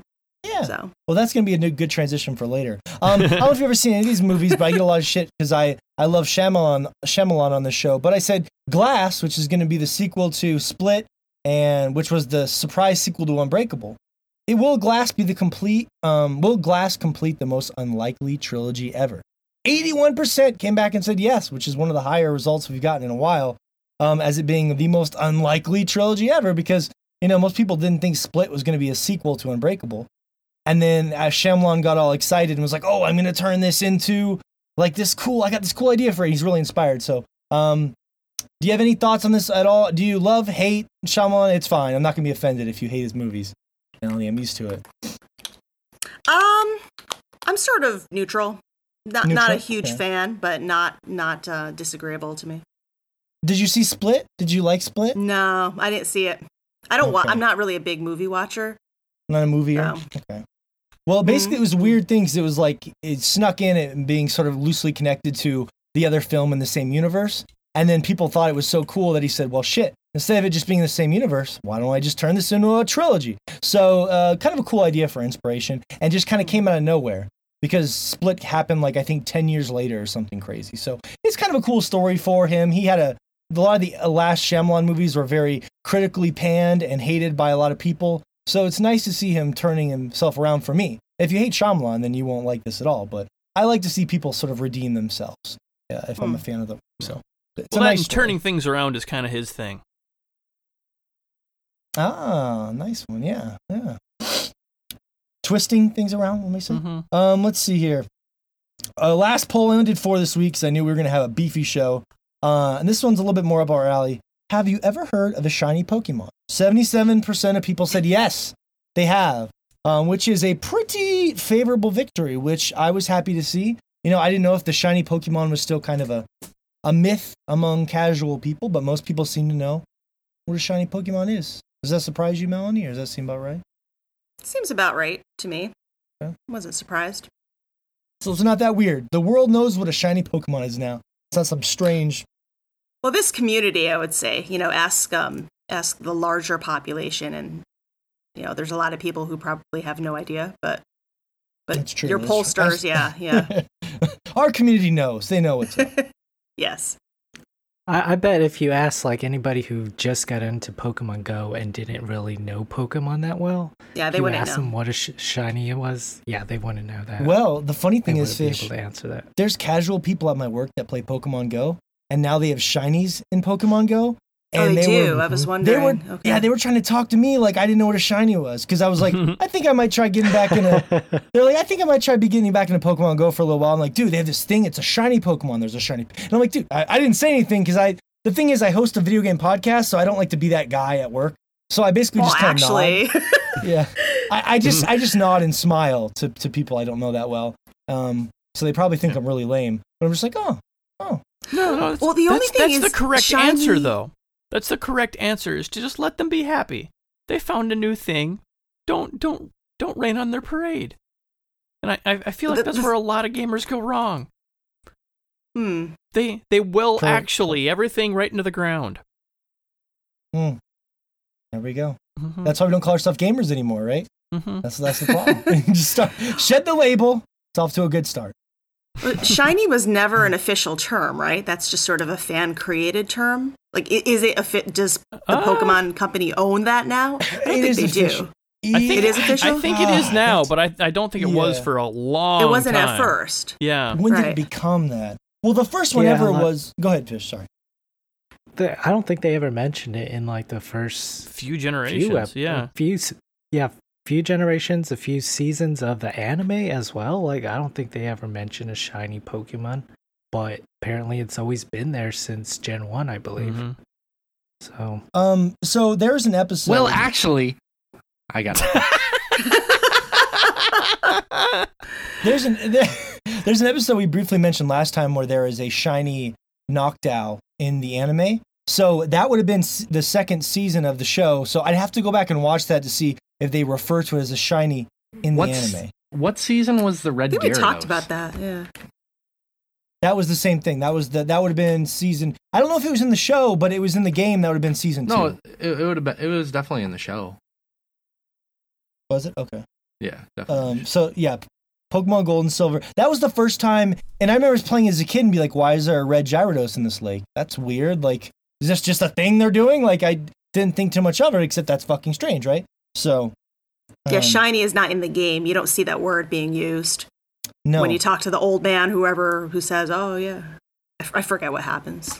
I found some. Okay, this is from Bulbapedia. The term shiny Pokemon was first created by fans to refer to the sparkling sound effect and animation made at the start of an encounter with one of the games. So created by fans, to answer the question. Eventually, the term fell into official usage in Generation 4, used on a promotional material promoting shiny event Pokemon. So, boom, there's our answer.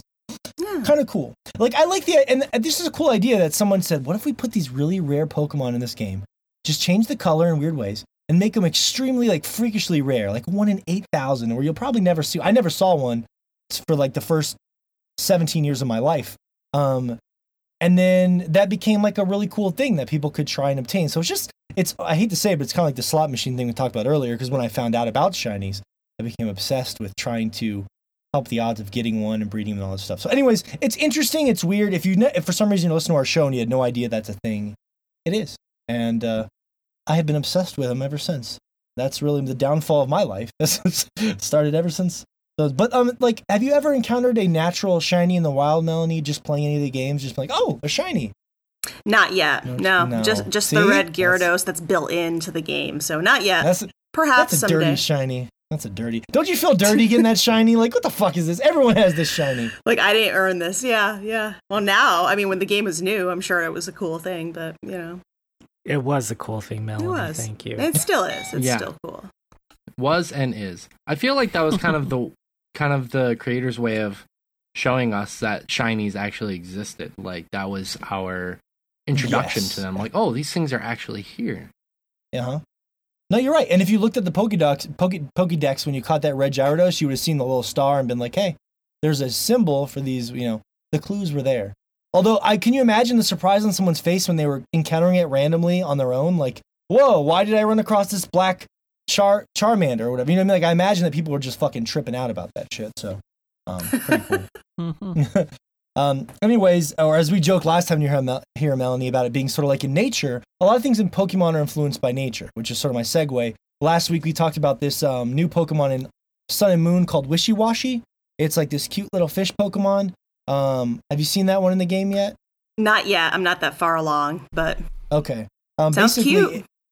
Yeah, it's a little fish, and it evolves into a giant school of fish, much like team of a school of fish in nature. So and that's all. And when it evolves back down to a tiny fish, whenever it gets enough damage taken to it. So, but much like the shiny Pokemon, I assume are probably inspired by maybe albino creatures in nature or mutations or something like that. If I had to presume, maybe not. Maybe someone just said, "Hey, this Gyarados looks cool when it's red." I'd like to give them the credit and think it was more than that, but I thought about that this day because I went to go to my mailbox this week and there was an albino pincer bug in my mailbox. Oh, There's all weird. There's all these pincer bugs in there, and there was one albino pincer bug, and I was deeply fascinated by it. I was like, you know what? This is like if I encountered a shiny Pokemon in the wild, and my wife was like, why the fuck am I marrying you? What the hell's wrong with you? You fucking weirdo. So you pulled out your Pokeball and you... Yeah, exactly. I was like, we need to study this thing. But that's a good segue, Melly. So you were trying Ultra Moon. Ultra Moon is the one that you picked up, right? Yep. Went to Target and they had both Ultra Moon and Ultra Sun. I'm like, I like the dark and the moonlight, so I'll go with that one. Mm-hmm. Yep. Oh, that's cool, and that fits well. I've been playing a lot too, and we all played it before. I mean, I couldn't suck them back into playing it again with me this summer, at least yet. But we did play a lot of Pokemon 2 years ago for the show. I think Josh probably might even finish. Did you finish the campaign, Josh? Or you were pretty close. I don't remember. In which? Sun and Moon. Yes. I don't know. Which version did you get? Sun? Yeah, I finished the campaign in Moon. And most of the post-game, not everything, but most of it. Post-game, okay. Yeah. What's the post-game like? Post-game has got the... It's weird. It's got all the Ultra Beasts that you can collect, which are... like that generation's versions of legendaries that they've got going on. Oh, yeah. But it's interesting. They've got like this Mulder and Scully thing going on with these two essentially FBI or CIA agents who are there to track down these Ultra Beast Pokemon that are causing havoc because of the story going on in the main campaign, and they're trying to get all that cleared up before it causes ecological havoc with these Pokemon coming in. Oh, that's like a ecological reason. Yeah. That's cool. That sounds like a better storyline than the main storyline. It's pretty good. It was pretty good. Yeah, I was actually really pleased with that whenever it showed up. So yeah, it was pretty good. As far as post game goes, for most of these games, it was up there. It was up there with some of the better ones. So yeah, Well, that's cool. Well, what's striking you so far? And we can just kind of launch into it. I'm excited to talk a little Pokemon with you guys. It's been a while. I had horrible anxiety when we first talked about Pokemon, and we moved on away from it really quickly. So I feel like we never gave its proper due, and it's always fun to have you here. But like, what's striking you so far as you are in the game? I know you spent a couple hours with it. Like, what's your main takeaways so far? Well, I really like the Hawaiian kind of theme and setting. I am struck by, now I've missed a lot in the middle from the original red, blue, green to, the later games. Mm-hmm. So this shouldn't have been a surprise to me, but for some reason it always surprises me. Like, oh, it's the same exact story where you're a kid and you're moving somewhere new and you're with your mom, and for some reason you're going to be a Pokemon trainer now. Right. Maybe you know that, maybe you don't know that. They don't deviate from the formula. Mm-hmm. And I think this goes back to the theme we were talking about for this show about addiction. They want to pull you into something familiar that triggers that spot in your brain to say, yes, I like this, I enjoy it. But they do a really good job. They will just keep making these games like forever until we're, geriatric fawns, ourselves. Like we knew Pokemon Mars and Jupiter. I don't know. Exactly. And it just goes to show that you have a formula that works. You don't deviate from it. Yet they do a good job of making this so that any new person new to the franchise can pick up the game and just start playing it. Because they go through all the tutorials, and like most of us are impatient, like, yeah, I know how to do. You talk to the little girl who sings a song about how to speed up by pressing the whatever button, the B button, you're going to encounter that in every game. But they still find ways to make it addictive and enjoyable by introducing new story elements, characters. So yeah, I like it so far. Well, I booted it up last night and picked up where I left off 1 year ago, and I just beat like the jungle area. Now, like, I guess I'm going to like the grand something place. I don't quite remember, but it was grand though. I did know something grand. Yeah. They made a big spiel about it. The Grand Trial or the city? The Grand City or the trial? Okay. Grand Trial. Trial. That's what it's called. Yep. That's where I'm at in the story. I don't know how far that is, but like you were alluding to about the addiction in this game, it's something that's kind of strong for me, at least in Pokemon, because I at the end of the day, I want my Pokemon to be the strongest that they could be. So that means, dedicating time with these Pokemon and like EV training them correctly to get to the max amount of points put into each Pokemon. Like, all that stuff is just, it's too meticulous, and like it takes a certain amount of like attention that just turns into almost like a feeling of addiction that you need to get through this game. At least for me, I need that type of addiction in this game and some sort of end goal to kind of shoot for.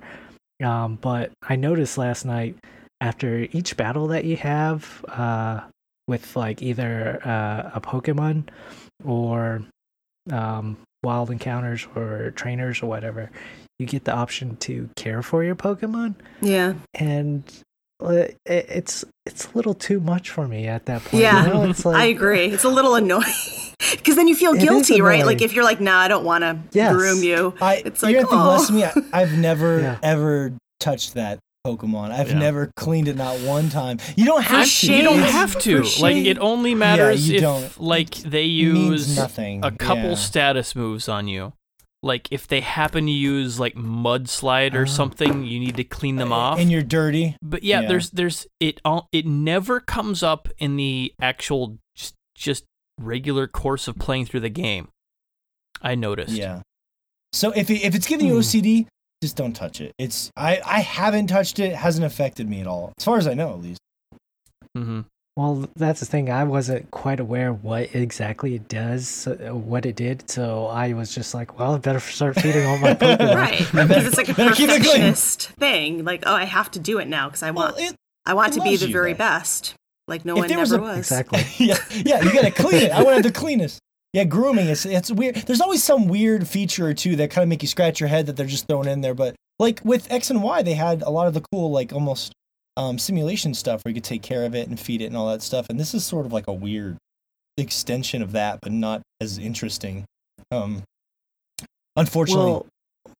Well, like X and Y though, they simplified the EV training though with like those mini games. Yeah. Are those gone though? Or I don't know if they're gone. Or... gone.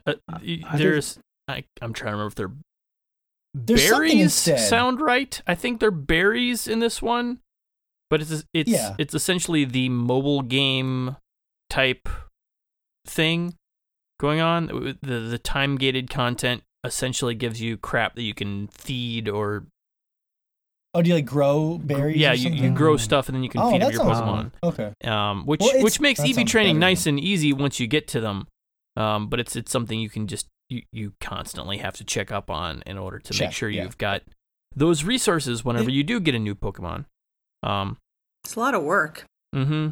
Well, and the sucky thing is that's yeah. Well, the sucky thing is speaking of addiction, that's what we live for too. Because like I love the Pokemon games, but like my enjoyment now mostly until they do something really crazy with the series, my enjoyment mostly comes from the post game. Like that's where I get most of my. I'm in too deep. Like I always tell people this. Unless it was a new thing, I don't think I'd be a great Pokemon reviewer if I had to work for a company. They'd be like, "What? I don't know anyone that loves Pokemon as much as you." And I'm like, "That's the problem.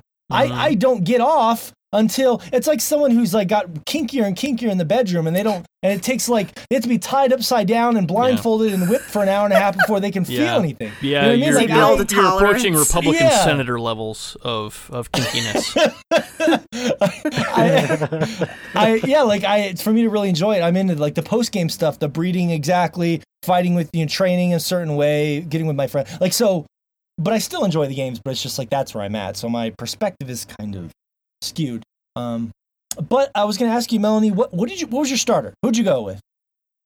I went with Litten. Okay. With the cute fire. Who I really just think it was really cute. I like fire. I like fire types. So yeah, I did Litten the first time too.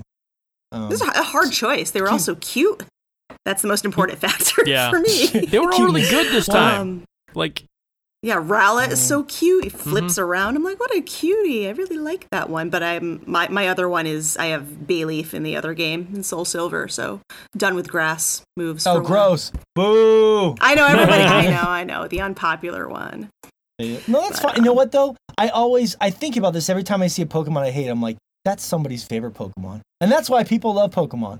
And this is somebody's favorite fucking Pokemon. Even that trash Pokemon, Garbodor, that we always make fun of. That's probably somebody's favorite fucking Pokemon, right? I mean, there's some weirdo out there that likes fucking Heracross. I mean, who the fuck would like Heracross?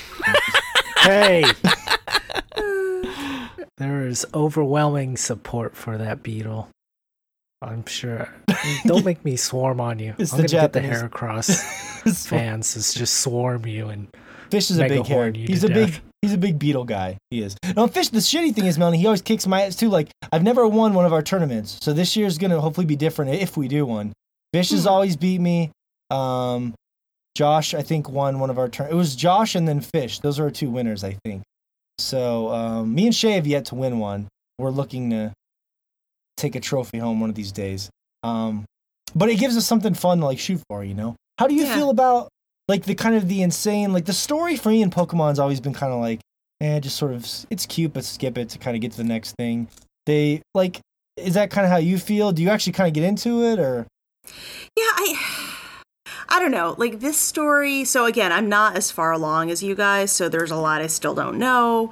The girl and so Lily, I don't know. It's just interesting because you're like this kid.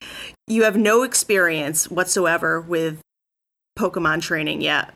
And then you like fall off the bridge and then the island Pokemon guardian comes to save you. I'm like, this kid should be traumatized now, but you're not. And it's like, oh yeah, of course, you know. Oh, and then when you encounter her on the bridge and she's like, I want to help my Pokemon, but I'm not a trainer, so there's nothing I can do. But you are. It's like, I am. I just started. Like I was just talking to my mom.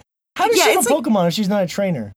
Yeah, I guess because ugly, she's the assistant of the professor there. I don't know, and she just carries him around. So her Pokemon is dumb but looking it's, too. Well, these she are games saved for him from the children, evil so- organization because there's actually a reason for that. Because her mom is kind of the big bad of the story. Once you finally keep going, Okay, yeah. Oh, okay. and she saved that Pokemon from their horrible okay. So she saved Pokemon that. research. Yeah. So they're trying to track her down and take her Pokemon back so they can. Yeah. I wish that thing looked cooler. Like sometimes it's one of those Pokemon designs. I don't know. Do you like the look of that thing? Because that Pokemon she's carrying around just looks like my 5-year-old could have scribbled that thing. It does not look. I don't like the look of a lot of them, to be honest with you. They're are really cute, touchy. but some are really dumb looking. Or they're cute and dumb looking, which is fine. But give me some dumb ones. Give me some that you've been like, what the fuck is that Pokemon? like that from the other game, from Gold and Silver, that flappy the pink electric sheep is so dumb looking to me. Yeah. What is that You're other going one? way back now. Okay. The one what's that bunny-ery one from this game? Is that how you say that?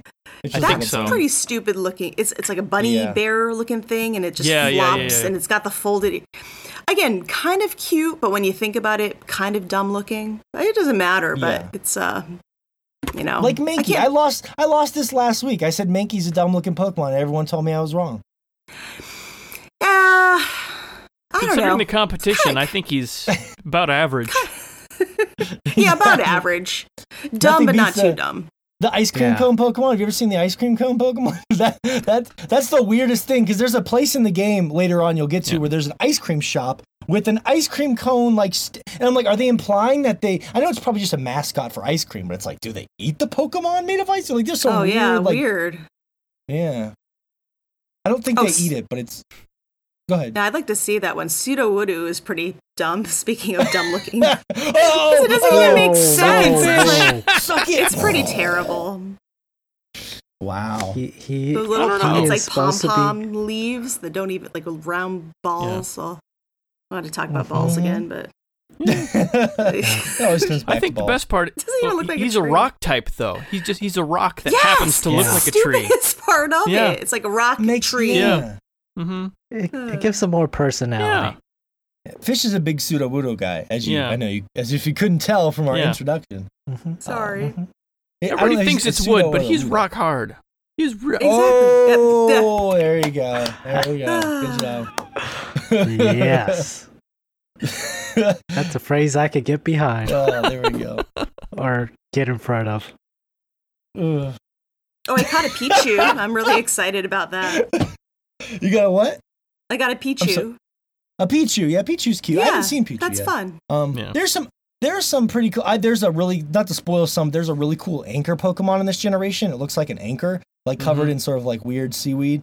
There's kind of a cool... Ghost Steel or something? It's Ghost and Steel. Yeah, I really like that one. It's a cool combination, yeah.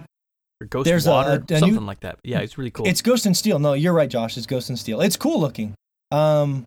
There is a ghost... I'm sorry. There is a new turtle Pokemon, which I'm all about. It's called Turtonator, which is kind of a ridiculously dumb name. Stupid I know. That's a dumb name. It is.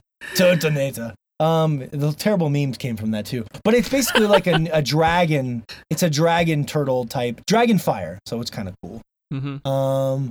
There is... I'm trying to think of any other standouts. Have you seen that pink Stuffly thing? It looks like... No, you probably haven't gotten that far yet. I'm trying to gauge where you made it to. They look like teddy bears. Yes, Stuffle. I got a better question for you. How do you feel about the big thing about this game as they form the ecology is the flippin' versions of classic Pokemon? Like, there's different forms of... Yeah, I remember hearing about that last year, so I have yet to encounter that, but I'm excited about that. Kind of, it's not a shiny situation, but it's in the similar vein as, flipping for people who love and enjoy. My cousin will not play anything beyond the original. He's like, I like to keep it stubborn. OG. Yeah. Like he played it once, still has it. Yeah. Mm-hmm. So he is not interested in any newer. So this might be good for a lot of people who want the throwback. Classic. I think that's why they did it. I think it's a good point. Yeah. Because here's the weirdest thing about this game, big picture too, is this came out after the Pokemon Go phenomenon, but they had already been in development with this game for a while. So I doubt they could have really, I don't think they knew Pokemon Go was going to be that big. But what happened was after Pokemon Go blew up, the sales for this exploded because people were like, well, I love Pokemon again. What's the next Pokemon game? I'm ready. So that could be, yeah. So so my cynical person in me goes, well, they're just trying to appeal to those original people. But they would have had to have been working on this game for years before Pokemon Go blew up. They came out the same year. Like this game dropped about 3 months after Pokemon Go took off all over the world. So even though I want to be cynical about it, it doesn't really seem possible that they could have been a reactionary to it. You know what I mean? I don't know. That's interesting theory, though. Yeah, it would have been done at least at the same time, if not beforehand. Yes, yeah, exactly. So like it could have been a good coincidence. So like on one hand it has that, and on the other hand it's got weird shit, like it's in a tropical setting. It's got just some weird quirks to it, a lot of changes from the original game. Like you don't have HM Pokemon anymore. You don't have the HM slaves as they call them. You can just like ride a Tauros around or go surfing, and so there's a bunch of weird stuff about it. It's a very strange. Yeah, they did generation. a lot of easy use things that were really nice in this one. And I know a lot of people hated the Pokedex that talked to you, but as far as functionality goes, it was actually really good. It was just it didn't need to talk to you. Like it had Clippy syndrome, but as far as the actual functionality of it, it was really good. It was just they needed to stop. Just don't. It was clever. How do you feel about that? The UI doesn't need a personality. Is my vote. Well, so yeah. Well, that's what Josh would say. He's an engineer personality. He's very much like the machine is machine. That's all that it is. No, but I agree. We argued about that a lot on the show. We did not like Rotom decks. Where do you fall on Rotom decks? I haven't even encountered that because I haven't played those games. Are you? Yeah. You must not be. Okay. Maybe it's a little. So I don't think it's as big of a deal as a lot of gamers were making it, because if they're really, really into Pokemon, because I mean, you get it at the start. It's the same Pokedex as always, but it has its own little AI thing that kind of chimes in and gives you. It just talks. Wait, is it in the? It's in the current game. Sorry. Yes, yeah. I think you would. So how I just not opened it? Because I have it. I have the Pokedex that what's his name gave me, and I opened it, and I haven't encountered any talking. Maybe you thought the game was just like telling you things, but you didn't know it was actually talking to you. Basically, all the tutorials that would normally just be completely out of context, just whenever something shows up, the game gives you a tutorial. Instead, in this game, Rotom, which is the weird Pokemon that possesses whatever item you kind of give it to hold, which has been around for a couple generations now, has taken control of your Pokedex, and so he gives you all the tutorials in the game are delivered via your own Pokedex, your Rotom Dex in the game, and for some reason that really, really rubbed a lot of people the wrong way, which I kind of get, because like it's got that sort of clippy feeling to it, like it can feel condescending because it's a tutorial that you're normally going to skip, but because there's a person behind that tutorial, it gives you someone specific to hate instead of just here's a tutorial I'm going to skip. You should. Well, that's actually a good point psychologically, John. Yeah, I mean, if you ever did a Rare Candy podcast for Ultra Moon, you guys could have commentary on that. I think it's going to be a long time. Rotom decks. Well, anyways, but yeah, that's a good point. Like Josh is saying, it's because people hate tutorials in it, and I think I was too harsh. I made fun of it a lot on our first podcast, and I just because I think Rotom is kind of a ridiculously stupid Pokemon anyway. Yeah, I'm like one of the only people who actually likes that Pokemon. Everyone hates him, but like I think he's okay. I think he's a fun Pokemon. I think he's cute. He's like electrical. Yeah, he's like electrical, but he possesses whatever item you give him to hold. So, like you were saying, you can turn him into a washing machine, or a vacuum cleaner, or whatever else. Weird. It's bizarre. So let's get deeper here. What is Rotom without an item to hold? What is he with nothing? A current, an electrical current? I don't even know if he does. Just looks like a ball. Yeah, he's like a spark. He looks like an electron or something. That's the interesting thing. What the hell is Rotom when it's not? I'm gonna have to Google that on Bulbapedia. Yeah, I think he looks like an electron, more or less. I'd have to. Okay, well that would make sense actually. Now that you're mentioning it, I think you're right. Yeah. So it possesses the spirit. Well, and I think I was too harsh on it because I've been playing it this time. And it's like, you know what? They're just trying to make the Pokédex a cute thing that tells you what to do instead of boring the hell out of you. And I was probably like, maybe it would have been cooler if it was another Pokemon that could have climbed up on you and talked to you.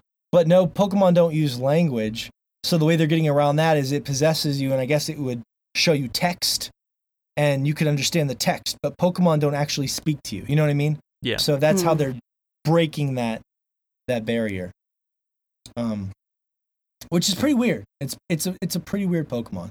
But yeah, there's a lot of weird changes in this game. I'm curious to see what you think about it as you get deeper. And they got rid of gyms. That's the last thing I was going to ask you about. There's no more gyms. Right. There's Kahunas now. So yeah. Or now. Trial. Am I wrong about that? Yeah. You could tell him. Just started it. Well, there's like trials. So no, it's cool. I think it's pretty. I'm glad you went out at least grabbed it and at least took a look at it. Which you didn't have to do for the show, and that's cool. It's been long overdue. I've been wanting to pick that up, so yeah. I wait at least a year, usually longer, to play anything. And they're always going to come out with an ultra or mega, version. Yeah. So yeah, well, this one worked out really well for me because I didn't finish the first one and actually sold it because I wasn't super impressed with it, and I was going through like a lot of anxiety and stuff. So when I found out they made Ultra Sun and Ultra Moon, I was like, oh. Well, this is the perfect way to jump back in because you get all of the nice little features. Yeah.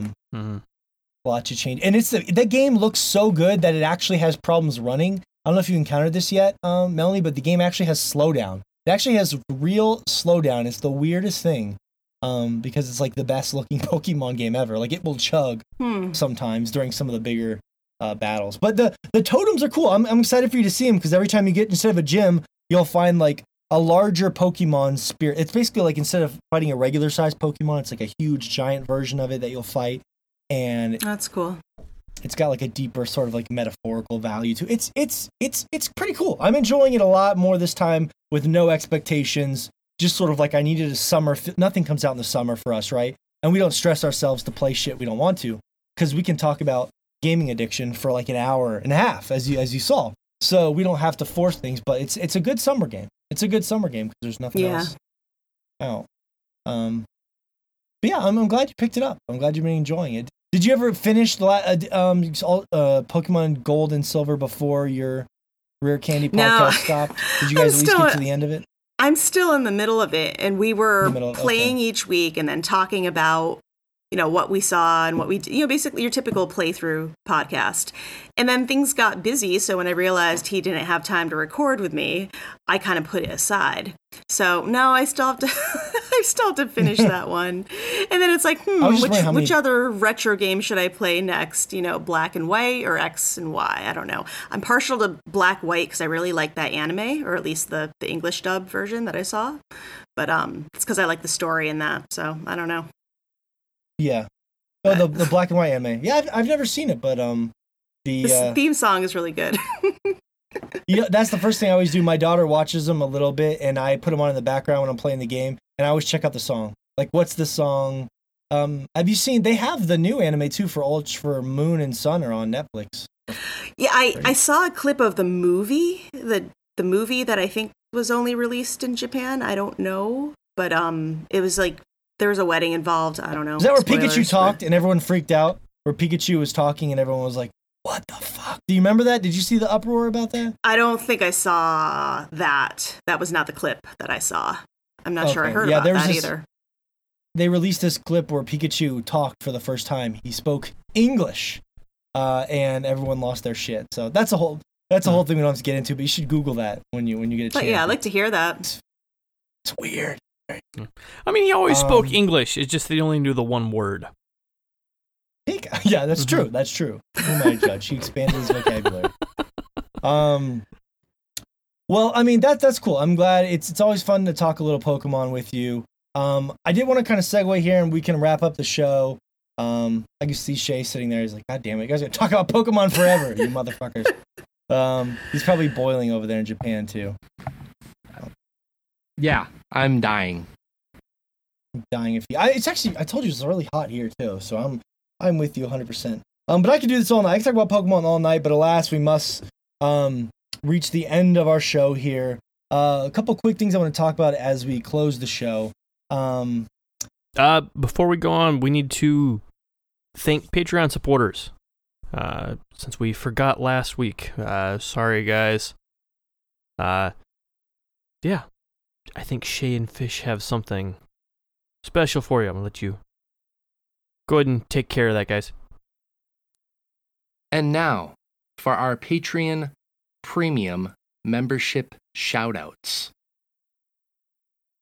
I wake up, strapped to a chair, unsure of how I got there. My vision is blurred, as I can barely make out colors and shapes. I hear a voice, but it sounds like a bunch of jumbled words. My senses slowly return, and I see Fish sitting across from me, bound and gagged. I know what you're thinking. How erotic. Unfortunately, it is nothing of the sort. We both listen to the sermon of the man we have come to know as John Seed, as he preaches about saying yes and some other mumbo-jumbo. I tug at the straps around my wrists and ankles without success. I look around for anything I could use to cut myself free. There's nothing nearby. I suddenly remember being shot by bliss oil arrows and captured by these fucking nutters called Peggies. John finally finishes his speech and leaves us there to think about his words carefully. Instead, we begin to use our bodies to slide our chairs across the floor. We see a set of stairs around the corner and begin to feverishly maneuver ourselves towards him. We throw ourselves down the stairs, hoping that the force will loosen the straps. Success! We are free. We look around for an exit and see a ventilation shaft. We slink in, hoping it will lead us to the outside. We exit in a warehouse with a few enemies.